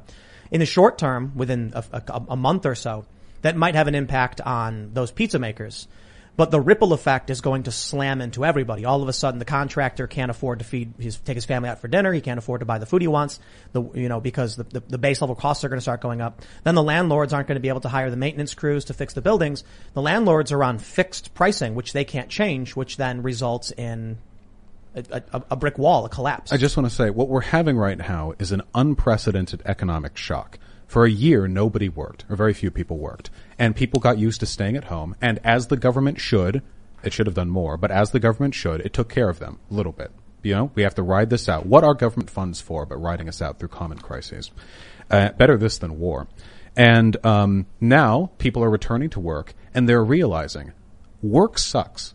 Work sucks everywhere. But in this country, compared to maybe some of our equally developed contemporaries, work really sucks. The work culture, our rate of overproductivity, the Americans more than any other developed country, by the way, we push our workers hard. And you have favorable employment numbers, but you don't have favorable underemployment numbers. There are a lot of people who have jobs, but they have like 2 to 3 part-time jobs. They don't get their schedule for the next month until like 2 weeks before the end of the current one. They're constantly worrying about whether or not they're going to make their shifts line up to get enough hours to get the money they need to pay down their student debt along with their rent and everything.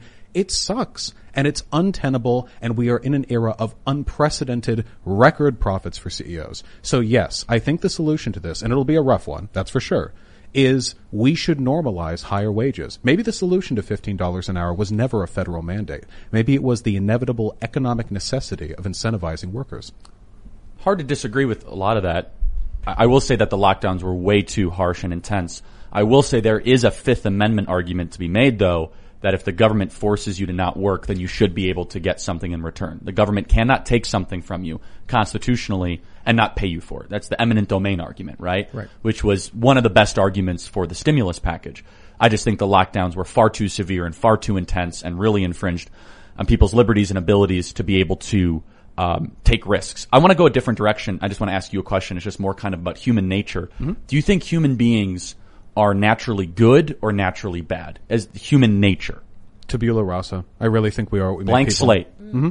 Maybe there's some inclination. We're hardwired to be social. I know that. We're also, at least to some extent, hardwired to be self-serving. The best society merges those two. The best interest for you is the best interest for everyone. The social contract, from now until we die. Locke's, Rousseau's, or Hobbes? Which social contract? I guess I would just say the ubiquitous philosophical term more so than well, because they all wrote on those terms, right? And they totally disagreed. They all thought different things of humans. They all thought Hobbes was at a very dark view. Rousseau very positive. Locke was more neutral. Socialists tend to think that human beings are fundamentally positive, but I reject that. That's why I'm curious, because you see way too cynical for that. Well, the implicit suggestion to that, to me, is that socialists think their system would only work if everyone was nice, and I don't believe that. I think that the best economic systems will work when everyone is an absolute POS, just a dirty, horrible human being, and you can incentivize them. Well, but it should. Maybe humans are amazing, but the best systems should survive human greed. I want to ask you a very simple and general question. Uh-oh. Those are the worst ones to answer. It is. Do you think some people are better than other people? Can I add a bit of nuance to that answer? Answer however you want. I think that some people have been developed to be more moral and of better character. Oh, no, okay. Yeah. I didn't mean moral.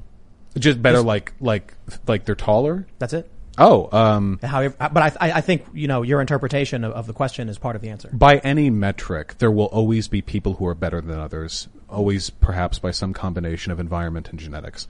I just hope that we can all ride along beside each other. I agree. I think, I mentioned this before the show.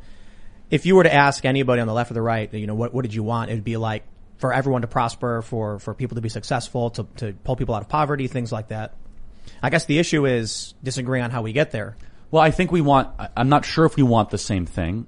I want more of a preservation and conservation of what we already have. Do you want socialism? Absolutely not. Oh, no. Slight ideological disagreement. No, but come on. I mean, we don't need to play the word games. Go ahead. Why do you want to preserve? Well, I think that we have something beautiful, unique, and exceptional. And I take the more Hobbesian view of human nature, which is we're brutish and nasty and awful and cruel. And the fact we've been able to build something decent and civil is pretty remarkable. But are you saying that we have a good system? A great system. And people thrive from the system? Yeah, I think people flourish and thrive. I think that a rights-based system is naturally the best way to govern. Do you want people to be stripped of their rights, imprisoned, brutalized, impoverished? Of course not. No. And I mean, the sacrificing of rights is something that usually has to be earned negatively, like murdering somebody. So this is what I mean, because I think I could ask you the same question. Do you want people to be brutalized, impoverished, imprisoned? Of course not. Taking their rights away. But I would never want to grow complacent. You're both familiar with the Marxian theory of dialectic materialism, You correct? mean Hegel's theory? Oh no, he had the dialectic, and we built on it, or he built. I'd love to get into. I really want to get into the Marx thing because I'm super fascinated by it. No, I just want to say, the theory. I mean, put simply, I guess, is that human society, the human project, it evolves as a product of antagonism. Grinding antagonism between people in Marxian view of different. That's very Hegelian, yeah. Well, yeah, no, I mean, he was a student of Hegel. I know. He was part of this. He was the young Hegelian. Yeah. And he won the argument. Well, no, I'm not. Well, you're not. I'm just saying, he would get mad at you if you said he was Hegelian influence, but I don't think I would. Hegel was a smart guy. I just can't read his work because. The phenomenology of spirit is impossible to read. Thank you. All right. I was worried you're going to make fun of me. I just want to say. No, it's really hard. He made the very simple complex. Yeah. We agree on something. I just want to say, sorry. I just want to, the project of humans moving forward, I think that antagonism fuels it, but in the best way. Not antagonism like war, but antagonism in the sense that we look at our ideas, our values, and we challenge them. So I just want to say something we disagree on. I don't think humanity's a project. Do you think we're headed towards something better than what we have today? Probably not. Oh. I think that we're probably engaging in the second law of thermodynamics currently, that we're untangling. We're going to chaos, not order. See, to me, this is the thing, and I'm not trying to patronize. Conservatives have been shown to be more fearful on average, and I think if they thought that way, it would be very warranted. But some fears are legitimate.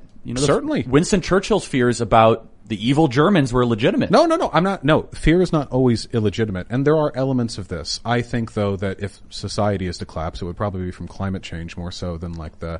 Oh, come on! You don't believe that? No, for sure. You can. We'll see it, assuming COVID doesn't get you. We'll live to see some pretty severe. We see it right now. My problem is. Oh. You know, like I see all the news, I see all the arguments about climate change, and I'm like, I understand them. And then you get Obama buying beachfront property, you get the celebrities flying airplanes, and I'm like, how am I supposed to trust any of these people? Got to get Bernie. Guy rode the train to work. He didn't have to do that. Bernie's the man. True revolutionary. So, just to finish the point, I'm sorry because I kept getting sidetracked. But the idea of the human project is super interesting to me because that's a collision point we're going to have. So yeah, well, I'd like to think, I mean, people have always said this is the best it gets. You know, the Postmaster General back in, was it the Postmaster General or was it the Patent Office? No, the Patent Office, 1900, all the patents have been made. Yeah. And I'm not saying it's the best it's been, I'm not saying improvement is not possible. Maybe we can make little improvements, but when I try to put myself in the shoes of men past, you know, I don't know, somebody in feudal China. And to them, what I live in today would have been incomprehensible to them in every imaginable sense, every conceivable way. But their arguments for the permanence of society then would have been better than mine today because they would have lived in a stable feudal society for millennia. And today, I now am here using technology that would have been alien to humans 20 years ago. I think about like the Cultural Revolution. I think about the revolution in Russia. And you mentioned the conservatives tend to be more fearful, and I think there's history that shows us things can go bad. You can have something that's good, not great, could probably be better, and then end up with an unchecked movement that results in millions dead. For sure. 20 to 40 million, I think, in the Cultural Revolution. We had Lily Tong Williams on the other night, and she was telling us these stories. They're scary. Always hindsight, right? Because people thought this about every major event in social progress in America's history as well. The breakup, the Confederacy, the Civil War, the fight to abolish slavery, sure. You know, suffrage for women, yes. The Civil Rights Act, yes. Gay marriage, yes. Every time we make a step forward, you're probably anti-gay marriage, right? Because, are you? I'm pro-traditional marriage. Okay, sure, yeah. Right. Anti-gay marriage. Pro-tradition, yeah. Gotcha. Every time, one man, one woman. Yeah. Every time we take a step forward, well, we agreed on the 3-parent household before. I disagreed on polyamory, actually. 50% more efficient than the previous method. And that's not actually a study, is it? And 10 times more chaotic and way more perverse. I'm not actually citing anything. It's possibly not a linear growth pattern with parents in the household. It's actually exponential. It just goes up forever. Yeah, that's very... Albert Einstein had 12 parents. By the time you hit 12 parents, the children just a god, by the way. Just a it's like the warp very Ubermensch, but continue, yeah. Sorry. It always feels like everyone argues, like this is the best it gets, and any future steps would be treacherous. But then we always make that next step. I don't know if America's going to be around forever. We're a young country, and countries far older than ours have fallen in the lifetime of America. So I can't look at what we have today, or the people that I live with, or the values that I believe in, and assign to them a feeling of permanence. But I can say this. I fear stagnation. And every country that has ever set itself upon stagnation has always died. Every time. Every country always seeks to better itself. And maybe that road to betterment leads to ruin, but the path of stagnation is always ruinous. I agree. Our culture has stagnated severely. One thing I always bring up is like Christmas music written in the 50s. We still play it nonstop over and over again. Movies have become repetitive, redundant, reboots. It's devolved from where we had these interesting pieces of art to just regurgitated crap over and over again. Can I just take some exception with your argument? First of all, there is this kind of revisionist belief that somehow conservatives in the traditional sense were against some of those social movements, which is just not true. Now, I'm not saying you'd be a Confederate, and I'm not even getting to the party switching thing. But there is a direct lineage between hyper-focusing on racial politics in the 1860s and the 1920s, and some of the people on the American left that are just completely obsessed with American, racial politics. It's equality versus hierarchy, right? But what do you mean by that? Well, back then the slave owners wouldn't have been like, I'm really obsessed with race. Well, equality. Now obsession with race can be pernicious in many ways, but I think there's a pretty big difference between being obsessed with the idea of racial equality and being obsessed with I think racial it's domination. equally as pernicious, just they don't have the power to implement it. But we kind of already did that. Do you think discussion. I'd do that? Like you? No, I don't think you would. I mean, I don't know you well enough. You seem rather decent. I try my best. But like I wouldn't give power to Nicole Hannah-Jones. I don't know who that is. She founded the 1619 Project? Oh. I just read the thing. I don't know we much have of the we have a constitution to prevent us against people like that. What I'm saying though is that, for example, I'm not against social change. I mean, I'd love to abolish abortion. for example. I'd love to put fathers back in the home. No doubt. So conservatives are not necessarily always saying, no, we don't want to improve, we want to stagnate. We want the correct form of social change. Hello, it is Ryan, and we could all use an extra bright spot in our day, couldn't we? Just to make up for things like sitting in traffic, doing the dishes, counting your steps, you know, all the mundane stuff. That is why I'm such a big fan of Chumba Casino. Chumba Casino has all your favorite social casino-style games that you can play for free anytime, anywhere with daily bonuses. That should brighten your day a little. Actually, a lot. So sign up now at ChumbaCasino.com. That's ChumbaCasino.com. No purchase necessary. VGW Group. Void where prohibited by law. See terms and conditions. 18+. So let me ask this then. Let's get to the core of it then. What values are you looking to maximize? This is a great question. Not just like morality, because that could mean the same thing or different things to anyone. But if you were to look at a society and were asked to assess its worth, what metrics would you look towards? It's ability to defend those that can't defend themselves. Okay. Charity, generosity, integrity, faith to your creator, the ability to pass down good and moral values to the next generation, one that believes in work and one that believes in the cause of the nation above the self. All right. I've got an idea. I think that's a fairly collectivist point, that last one, though, wouldn't it be? Well, the nation above itself. I mean, you could call it collectivist, but I wouldn't say the state. I'd say the idea of the nation. Right? So there's two different things, and those are conflated sometimes by libertarian socialist types, which is a walking contradiction. I'd love to ask you about that. Sure. But just like, it's kind of just being like a Christian atheist, right? I might answer it when you're done, by the way, because I think my follow-up, I like to touch on that. Yeah, but the state is a creation of the people. The people are the country. That's why our Constitution, the preamble, says we the people, not we the federal government, right? So the people are the nation. And so that's why I differentiate between the two. Do you have a loyalty? Do you have a belief that you want to create something bigger than yourselves? I think that's a moral good. To me, and I mean this without meaning to hyperbolize, but to me that's always strung rather fascist. The myth of the common man, the people, the Volk, you know? The idea that there is a state, and Germany was a state, of course, but Hitler didn't really appeal to the state. It was the concept of the fatherland that he really hit on, and the people were a beating heart of the fatherland. They were an instrumental organ. And to me, the problem with this is that when you get down to it, this thought process, this mentality, it drives men to do terrible, terrible things. Because interpersonally, all of the chemical effects of empathy kick in. I look at you, I see you.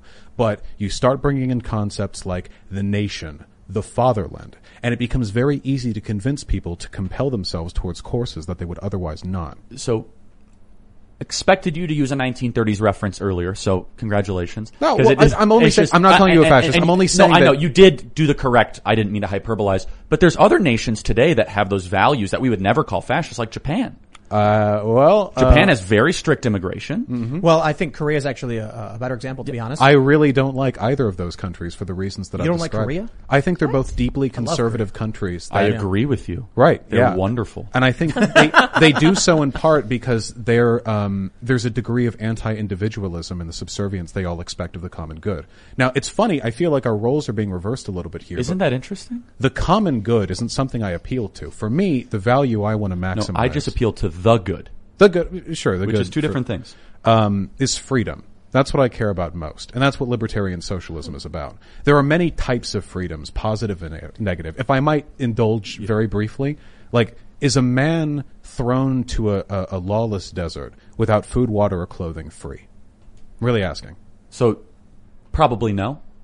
I agree. He's free to die. But that's an extreme example, not applicable in modern wealthy America. No, or any Western nation. But it's a philosophical base. It's also a Rousseauian argument. Man's born free and he, spends the rest of his life in chains. It's just anti-commercial in nature. Well, no, but it's a base philosophical argument because it's true, they're lawless. There's nothing preventing him from doing anything in that environment, but he has no ability to act on his desires. But do you know what he does have? Consciousness. Well, sure. So that's a natural rights doctrine that I will defend. Well, I mean, I like consciousness too. The only point that I'm getting at is when it comes to people's freedom and the ability for people to protect their freedom, this is what I care about. It's what Marx cared about. If you actually read what he wrote, and I have. I've read Das Kapital. I've read the Manifesto. And guess what? He was right about some things. Then you know. But not everything. He didn't talk he was really wrong about equality. He didn't write on equality. He wrote on freedom because he believed that society was a very complex interlocking network of systems that in some ways liberated men and in other ways enslaved them. But do you know what he got wrong? He got wrong that sometimes people can be free for other devices that they are not able to regulate. They can be free not from alcoholism, drug addiction, some sort of any other sort of perverse addiction. The idea of freedom is a very libertarian. But I view agree of with freedom. that, though. No, I know you do. The greatest society. I say that. Okay, go ahead. Oh, sorry. Just the greatest society is one where a man is born and there are as few things as possible preventing him from doing whatever he wants for the rest of his life. I totally disagree. So long as, of course, he doesn't deprive others of the ability to do the same. So I think that's a miserable society. Freedom? No, that's not freedom. That's licentiousness or degeneracy. That's chaos. What is degeneracy? I like men. How about pedophilia? Okay. Well, obviously you said that whatever he wants. Is pedophilia a freedom vouch? As long as they don't infringe on the rights of others. I'm sure you could believe, I would believe that. So there are limits on freedom is what you're saying. It's not this Wild West campaign. Yeah, well, so where do you get those limits from? Well, obviously you would probably have to have a pretty complex interlocking legal system to determine what we agree upon as like a reasonable limits we can place on people's behavior. We have that now to an extent. No, I know. So like pedophilia bad. That would be a bad thing. Okay, kidnapping. That would be a bad thing. Rape. That would be a bad thing. Why do you think those things are bad? I think they're bad because you're stripping other people of the ability to do that which they will. With all those examples, you're inflicting harm on a person. How about dealing drugs? I think that dealing drugs is a person's freedom, as is taking a person's. You're taking what about dealing drugs to kids? Dealing drugs to kids? I think I would disagree with that, probably because I think there's something exceptional about addictive substances and children. That being said, I think a lot of stuff would apply to children specifically. Contract law. Kids can't sign contracts. So there's nothing wrong with Do you see what I'm contracts. getting at? Eventually you do agree that a conservative framework is necessary. But I don't think that's a conservative framework. Because there are other things I care about that you would always disagree with, like collective ownership of the means of production. Yeah, I totally disagree. I think private property and freedom are linked together. Which would give workers the most freedom possible. We've definitely gone along because it was just But this has been it was helpful, fantastic. right? It was fantastic. It feels like it's been 5 minutes. Oh yeah, I know. I know, right. And Ian, you've collected a bunch of great. Like 50, at least. So right. I'm going to use the restroom. Is that okay? All right, yeah, go do it. It's going to take like 100 seconds. Yeah, you can time me. I'm kind of interested in what you think about. I think humans are inherently destructive by nature, and that if you took a human and put him in a room with a bunch of small animals and plants, over time, his hunger, purely because of hunger, ultimately, he would destroy and consume all of those animals and all of those plants. And then if you put another human in there, one of those would eventually destroy and consume the other human. I do think that we are maybe inherently expansionist. I think that might be a defining trait of our species. Life. We conquered the world, and God willing, we survive. 1,000 years from now, we'll conquer the stars. And that's unique to us. Other animals don't do that. I don't know if that's a good thing. Maybe everything would have been better. They do this. Every animal does. The issue is Build that spaceships? No. Expansion. Oh, yeah. But I not build spaceships. That'd be cool, though. Dolphins taking off. Over time, the limits of their abilities constrain them to a given area, a given population. But we clearly haven't been kept in that way. Intelligence has separated us from that, from the equilibrium. A lion chasing a gazelle. The gazelle, runs faster. The lion has to run faster. The zebras and the stripes are confusing. Some get away, some don't. There's a natural adaptation process. We know what evolution is. But humans, we adapt instantly. We are like, hey, that bird's flying. I got an arrow. And we have, and there are, I just want to say, we're talking about evolution. Non-controversial topic. No, well, in a non-controversial way. Believe it or not, you'll have to catch the behind-the-scenes release. I just want to say that I don't have much optimism for the human condition. I'm not like a huge optimist about this. We are, I think, very potentially destructive. I just think that we also experience, or we're better receptive to reward incentives than any other thing. Ian's got a bunch of questions. Yes. So for everybody who's super chatted, we were having Ian, we mentioned in the beginning, go through and try and find really good questions. A lot of people are saying really awesome things. I want to read one that's not a question real quickly. It's from Adam Schrader, who said, so far this whole conversation reminds me of friendly bar discussions 10 years ago. I miss that world. Thank you, Vosh and Charlie, for being excellent. Thank you, Tim, for steel manning. You all have leader demeanors. I know a lot of people disagree with each other, especially in the chat. Not everyone gets along, but I think it's a fantastic conversation. Thank you, Tim. Thank you, Charlie. Ian's got some questions. Let me bring them to you. And then afterwards, if we still have time permitting, I would like to do the member segment and then personally be more involved than I've been for the most part. Sorry, we've been. Well, no, that was kind of the point. Back to arm wrestling. There's a million things. I'm like, and I did interject. You guys know I did. Just toggle to the right to go through all of them. Thanks, Ian. Yeah. Okay. These are some pretty good ones. So you just said press. Okay, there we go. So Ian's pulled some super chats. M asks, Please ask each guest if they agree or disagree with the statement. Abortion breaks the non-aggression principle and why. I mean, obviously, yeah. I think abortion is immoral and we should do our best to eradicate it. I don't really believe in the NAP. I understand people's discomfort with abortion. I think that unfortunately it's a legal necessity as a byproduct of some very compelling personhood arguments I've heard in the past, which I would have to read up on again before reciting. Can I ask a question? When do you think life begins? I don't know what life is. So how about your life? You have life right now. When did your life begin? I don't remember the first 6 months of my life. I genuinely don't know. Looking at the development of a human life, when would you say that begins? I know when human bodies develop. The genuine answer that I have is that I think that it's always going to be dictated somewhat by intuition. The intuitive answer from me is life begins at birth. That's my intuitive. If you asked me, like, that's what feels right, but I'm sympathetic to other perspectives. What about when DNA is formed? Well, that would be a conception, right? Or at least right after. Well, that's not what, obviously not, it's not the metric that I would look at. How about heartbeat? That's 6 weeks? No, earlier. As early as 6 weeks, could be as early as late as 6 weeks, early as 25 days. Yeah. Okay, yeah, no. Yeah, no, these are interesting metrics. I think that my understanding of consciousness is more of an emergent property of experience, more so than it is. I would have to reread. It's been a while since I've read up on this. You know what I love is you said, when do you think life begins? That was your question. I love how framing changes everything. Watch, ask me now. Tim, when does life begin? I think it was when proteins formed and started self-replicating in the primordial. Oh, you mean conception? Right. You see, like it's interesting how framing changes everything. To me, it's more. I guess for me, because like any cell in our body is alive. There is life and DNA in any bit of skin off my fingertip. I wasn't meaning to poke at you or anything. No, like, I know. The framing I would only say when does a life worthy of protection begin? That's a difficult question. To me, that's a better way to word it. To me, that has to be a legal question because protection has to be arbitered by an entity, and it can't be. And for me, that would probably be at birth. I've heard people make convincing philosophical arguments that there are times after birth when you're not even a person, and I've heard people make convincing arguments for conception. But if you're talking about a legal entity, the birth thing seems to be the line that's the easiest to distinguish.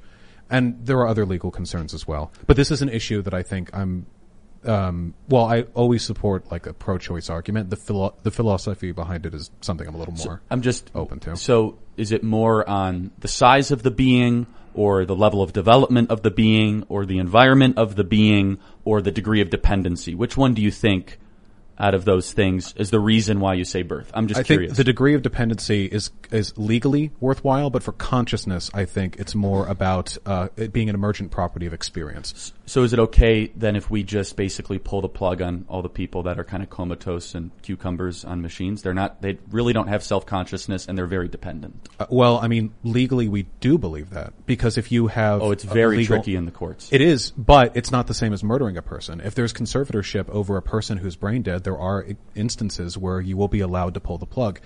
You can't do so without an arbiter, though. You can't just call in and say, just pull the plug. That is murder.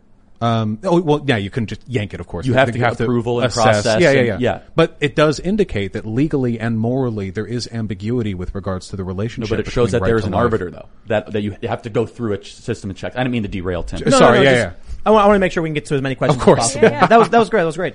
Camilla Mamani says, WTF, a libertarian socialist, is like a meat-eater vegan. Libertarianism was actually a left-leaning ideology. It was co-opted in the early 20th centuries by capitalists. But actually before that, libertarianism was exclusively in the purview of socialists. And I believe what they believed, that freedom is the greatest human good as long as it doesn't infringe upon others, and that the best way to achieve that freedom is through democracy. We have political democracy, flawed as it is. Economic democracy is something we should also strive for. I'll tell you this. Left libertarian quadrant is the hardest quadrant to be in. You have the only persuasion tactics. If you're a left libertarian, which exists, you're basically saying, I like socialism. Now I have to convince people that it's the right thing and they'll agree with me. And people just won't. People won't. I find left libertarians less threatening to the American way of life. Oh, thank you. Because you have a general distaste for authoritarianism. Well, for what it's worth. The right has money. They're like, well, you won't agree with me, but I can give you money. And they're like, The left does too. Sorry, go ahead. No, just want to say, for what it's worth, there are some people who call themselves socialists who I actually think would agree probably more with you than with me. Like people who support China, for example. China's not socialist. It's a rampant capitalist state. It's a cronyist state is really what it is. Right. Well, I mean, whatever you want to call it, it's certainly not what I want, you know. So there are people who would defend that, and I can't help but think, like, okay, these are conservative, what would you call them, traditionalist social positions, and you defend, you know, a strong state with a strong common will towards the betterment of the state and a free market. I don't know, you know, maybe that'll be, what would they call that? The Red-Brown Alliance? No, I'm joking. In a way. So I've got a question for Charlie. Sure. I'm not sure. I'm not familiar. Are you familiar with Alden's theory? No. You're not? Oh, okay. Then I guess I won't answer that question then. All right. Then the next question would be for both of you is, what is the single biggest political issue for each of you? And Charlie, if you want to answer first. Yeah, I mean, that's a great question. Political I'm sorry, issue? for 2022. Oh, like, I could take that any way, I guess, right? You know, what should Republicans run on, I guess? Or like, what is the biggest issue? Yeah, I mean, man, it's, I'd say the way we do elections in our country is definitely up there. Big tech is massive. Immigration is huge. But I think even something more fundamental that I was I think we almost achieved it tonight, which is that we're about to tear this country apart. Mm-hmm. And I think dialogue is something that is so beautiful and is so complex and almost spiritual in nature that if we don't have dialogue with people that you fundamentally disagree with, then there's really not a middle ground until you start ripping each other apart. And I'm really afraid of that. What's your, what's the biggest issue of 2022? I agree that the political rift is almost insurmountable seeming. The last time we had one this bad was pre-Civil War, and we didn't really fix it. We just had a civil war, and people were still mad after, so I hope that doesn't happen. I don't think we're going to have a civil war, by the way. There are some people, I think that at the end of the day, there's a big difference between the problems we're told to care about and the problems we're willing to fight about. And I'm not entirely sure if I know where those lines are, but I know there's a difference. With regards to what I'd care about, for me it has to be climate change. I know a lot of people roll their eyes at this stuff, but like you can take a look at the polar ice caps, you can take a look at the weather disasters we've been having, increasing both in frequency and intensity. This isn't look, think of it this way, okay? I believe in American industry, all right?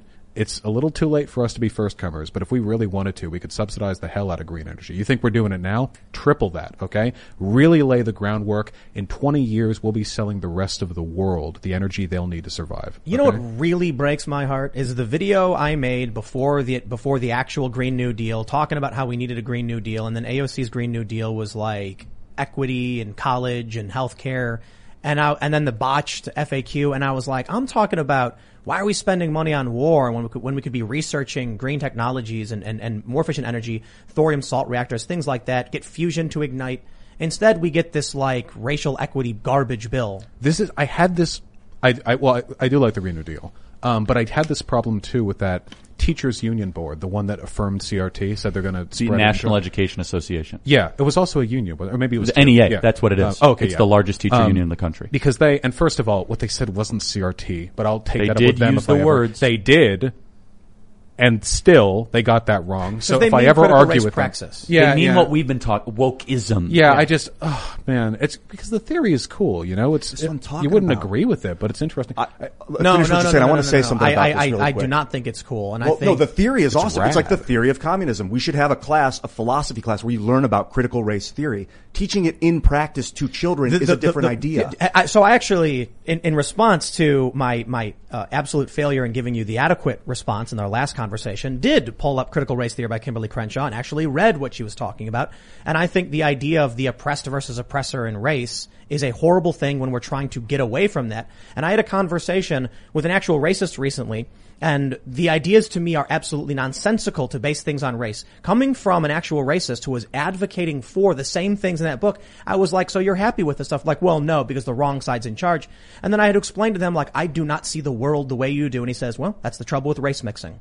And that's, but that's exactly, this is what I see when I talk to people who are in favor of critical race theory's core ideology and white nationalists. They tell me the same garbage in different ways. Look, I have always been a firm supporter of the idea that the ideas should be what's criticized, not like the people who make them. Sometimes, for example, people will make fun of me because I talk on class issues and I'm from Beverly Hills, and I accept the jibing. You know, it's fine. But I think anyone can speak in this stuff. To be fair, this is IDPOL, and everyone does it to an extent. Candace Owens will deflect criticisms of racism by saying she's black. We've all seen people do this. The only thing I wanted to say, because I have to move back like 6 points here, is that with regards to the teachers board you spoke on, and the Green New Deal, I sometimes feel like the left is a little bit bad when it comes to mixing all their causes. If they, speaking of separatism, if they kept things a little bit more stringent, a little more focused, maybe they could get people to agree on some of it. But if every push for climate change is also every other progressive note, and every push for racial equality is every other progressive note,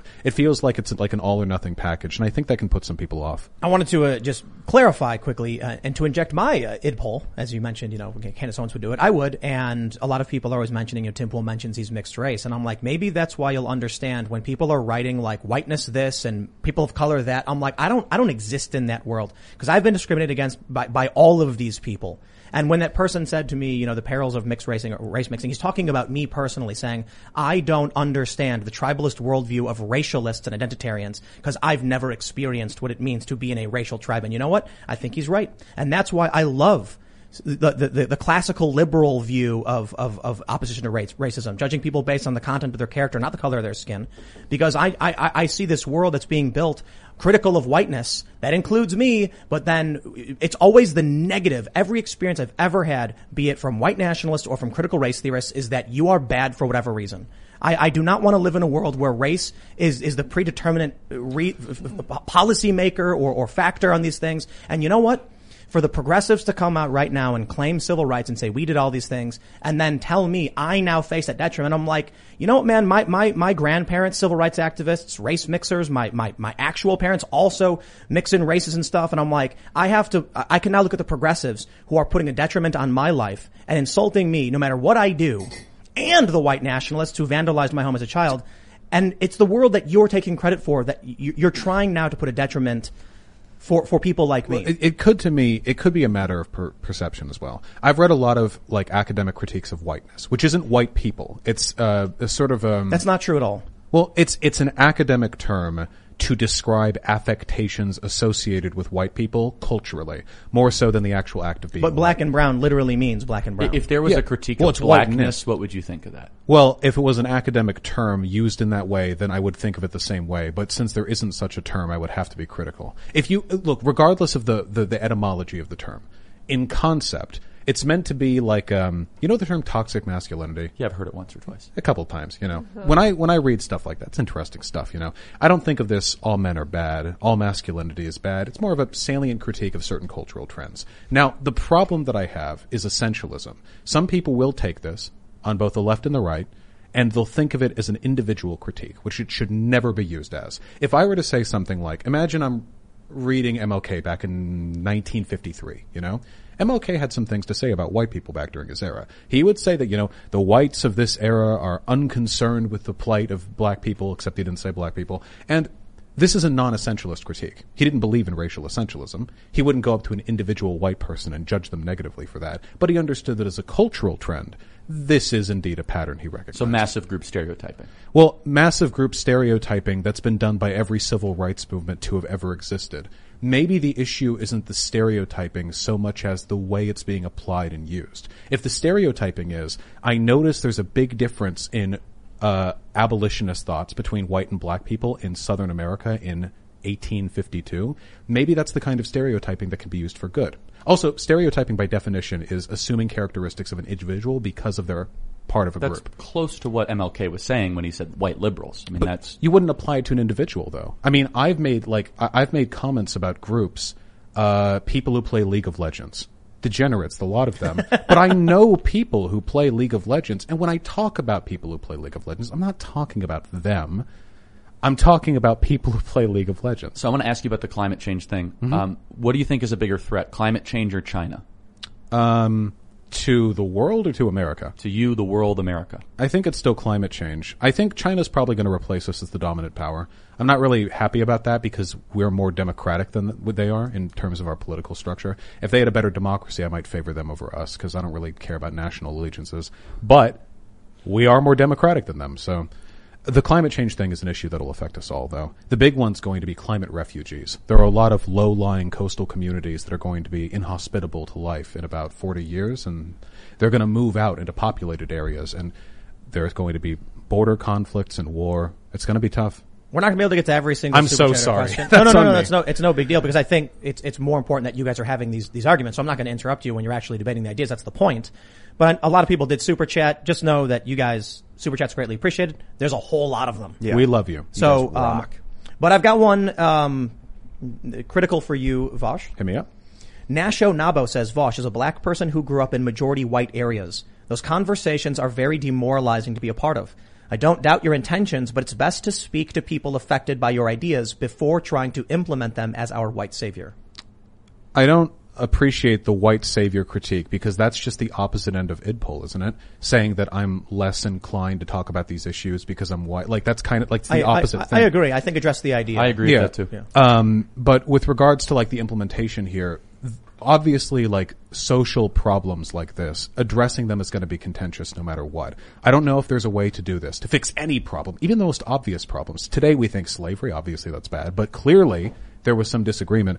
With issues like this, there's going to be disagreement. I don't know if there's a perfect way to handle it. Anything is going to mix people up.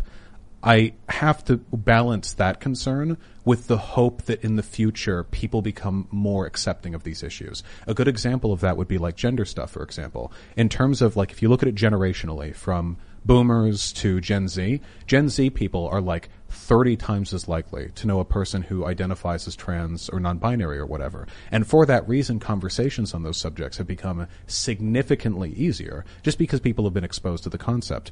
Maybe in time this will be easier. Maybe we'll all fail and it won't be. But I am sorry that these conversations are difficult. All right, let's see. Well, I got to be honest. The overwhelming majority of the super chats are just saying thank you for having a conversation. Those are the overwhelming majority ones that I copied. No. I was looking at it. They are, I thought you would have all the questions. So I was like, okay, I can see everyone very excited. That's why I read the first one. And some people have pointed out that in a conversational format, you are both less derisive and divisive in your arguments. All YouTubers should try to take be nice account in of my that. streams. So here's an interesting and kind of specific question. Joshua Alley asks, should courts decide cases based on rule of law and precedents, or decide each case based entirely on rationality and morality? No, go ahead. Yeah, it needs to be a balance. Precedents definitely matters, especially in the American system. And the idea of the whole third branch of government really kind of came into question with Marbury versus Madison, with the first Supreme Court Justice of the United States, John Jay, I believe, who was one of the co-authors of the Federalist Papers. Precedent is important, but it's not everything. And this is a super important thing that conservatives need to talk more about, which I think you would agree with, Vosh, is that precedents can be really bad. Dred Scott was awful precedent. It was really bad. It was 7 Democrat U.S. Supreme Court justices, 2 Democrats that said black people were not people. And that precedent was in law basically for many decades until it was eventually reversed, largely because of the Brown versus Board of Education. But precedent also is helpful so that you don't turn the courts into another legislative branch, right? So the courts are supposed to be very unique, and they're supposed to be deliberative, process-oriented, say no to more cases than they say yes to. And so the question is, where do you strike that balance? Alexander Hamilton predicted that it would be mostly based on public opinion, that judges are still people too, and they're going to look to public opinion. This goes to more of a Democratic argument than a Republic-style argument. I will defend precedent more than overturning, but I definitely think the court has gone wrong in a variety of different decisions in the last 60 years. And I think that what happens is you have very activist decisions, and then they decide not to look at it again under a conservative belief of precedent. I think I would lean more towards precedent as well, though maybe for a different reason. I think it's because we need accountability. The problem is if judicial decisions are entirely at the discretion of the judge, it becomes very difficult to correct legal trends through anything other than appoint better judges, which can be an incredibly long-standing process. And even then, it's a crapshoot? I mean, you don't know everyone's opinion on everything. That being said, I do think that to an extent judges are legislators. This is actually a critical legal theory perspective, which fed into CRT. The idea that within the bounds of discretion, judges will almost always side with the political biases they have. And that's not like a dig on any side. That's just what we are. That judges who identify as liberal or conservative will overwhelmingly side with each other in the plurality of cases because our biases do inform us. I think that we have to recognize that's a reality, but we do have to constrain the process through judicial precedent, or otherwise it's just throwing darts at a wall. I just want to point out, one of the super chats noted that we were trending. Oh, is that right? And so I'm like, on Twitter or on YouTube? On Twitter, but it says content creator Vosh debates with radio talk show host Charlie Kirk on Twitch. Oh, we're not on we on Twitch? Oh, no, that's we're Amazon on propaganda. We're on YouTube. I just thought it was funny that it was well, at least wrong. we're trending. No, but it's like, how did you get that wrong? Unless somebody's Come on, like man. screen grabbing. It's and the putting- Twitter. Hey, listen, after the Twitter trending title descriptor had to spend like 6 weeks in a row describing everything that happened with those Minecraft YouTubers, I feel like this is they're a little bit off their game. You saw Maybe that, right? somebody's No. restreaming it on Twitch or whatever. You know, I it's just know. copyright infringement. I'm just kidding. It No, is. I know but- that. I know that Shu did a stream commentating on us. Oh, really? Maybe that was on Twitch. All right, so we got one from Dylan Perrick. He says, "Do you guys think philosophy could be taught instead of CRT, like Plato's allegory and the cave? In my opinion, stuff like this helps people better understand one another individually." I'm hugely in favor of more theoretical classes being taught to high schoolers. Philosophy, sociology, and I don't know what the modern equivalent of like finances or home ec would be, but something like that. Kids graduate, they don't know anything about anything when it comes to managing their finances, which is weird. We agree. Because that will destroy them if they don't. Like, why don't we teach them that? Philosophy, everyone should be learned on, just flat out. I think that's a moral necessity. And when it comes to sociology, I'm not even talking like left-leaning inclinations on that. I mean like the basic ability to read like statistical information on what's going on, because for the rest of their lives they're going to be asked to vote based on political information they don't have the education to understand.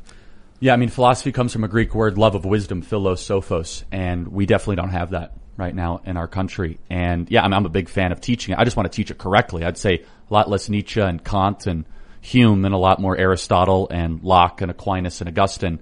And I think the problem is, though, if philosophy, so Plato would say this. So Plato would say, I'm not going to teach philosophy until you could do advanced Euclidean geometry. It was his rule. Now, why would he have that rule? He's like, if you can't think rationally and be able to determine good ideas from bad ideas in the I'm not going to even get close to teaching you about the allegory of the cave or the ship or Plato's Republic or the forms. So I think there's actually something to that if you introduce philosophy too early, you can create kind of one-liner philosophers that think they understand the entire world. And it really goes to that expression, the more I know, the more I realize how little I knew when I thought I knew it all. That's the kind of that idea of daring to know. The corollary is true too. You know, the scientists who worked in the Manhattan Project, many of them said they cultivated inspiration from religion and from philosophy, completely outside the bound of physics, but it got their brain a jogging, you know? So I'd love to talk to you about religion and just like where you think that fits into a functioning We should society. definitely talk about religion. Yes. This would be really, really interesting. Why don't we do this? We'll move to the members only segment. Okay. We'll focus on religion. And for everybody who super chatted, I know I really wish I could get to every single question and comment, but when we ask a question and you guys have that debate, that's the point of this. So, you know, I try to do as many as we could. And I do like talking. I just thought it was better to let you guys talk instead of constantly trying to just cut off the actual discussion and the flow of things. So my apologies to everybody who super chatted. But if you go to timcast.com, become a member, we are going to now have another conversation, which I don't believe will be up by 11 p.m. this time because debating religion, I absolutely love the religious conversations we've had on this show on Timcast IRL. So it'll be at timcast.com. Smash that like button, subscribe to this channel, share the show with your friends. And do you guys want to shout? You can follow us at Timcast IRL. You can follow me at Timcast. Do you guys want to mention any social media stuff? If you guys could subscribe to the YouTube channel and hit the bell, we'd be blessed by that. And also check out rumble.com so you don't get censored. rumbld.com. My name is Vosh and I'm on YouTube. That's VAUSH. I don't know. Thank you. Get your vaccination and vote Biden for more censorship to add to expand upon the existing. Make good decisions. Make good decisions. Yeah. Yeah. There you go. Talk to your doctor about what's right for you. Don't take medical opinions from people on the internet. Of course. Talk to your doctor about voting for Biden. Oh yeah, that's right. Hey, depending on where you live, your doctor might say no. So I love you guys. Thank you for coming. This is great, man. There's a lot of super chats. People are pointing out like you don't even have to agree with anyone here. Just the fact that we're having conversation is like the spirit of freedom.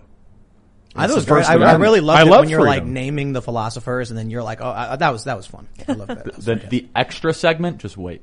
Oh man, I'm stoked. Yeah, I'm not read up on religious theory. So 5 proofs of God. You better be ready to go through. All right. All right, Lydia. I'm also here in the corner. This is a wonderful conversation. I agree with that super chat. I was actually at the bar earlier today and enjoying conversations that somebody just picked up with somebody else. It's like, you know what? He's right. And I love it. I love being able to just have this kind of conversation. I really miss that about our society. So here's what I want to do. I want to have, I really want to dive in and question socialism. And we'll start with talking about religion, and then so go to timcast.com. Members only segment will be up when it's up, because we're not going to go forever, but we'll probably have a good conversation. So thanks for hanging out for the live version, and we'll see you all in an hour or so over at timcast.com. Again, sincere thanks to everybody who hung out. Smash that like button on your way out, and we'll see you soon. Bye, guys.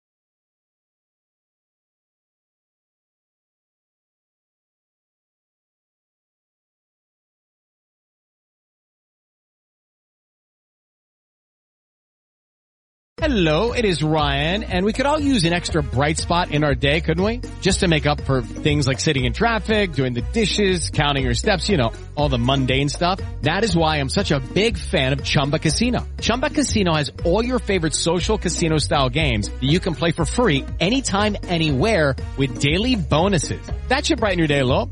Actually, a lot. So sign up now at ChumbaCasino.com. That's ChumbaCasino.com. No purchase necessary. VGW Group. Void where prohibited by law. See terms and conditions. 18+.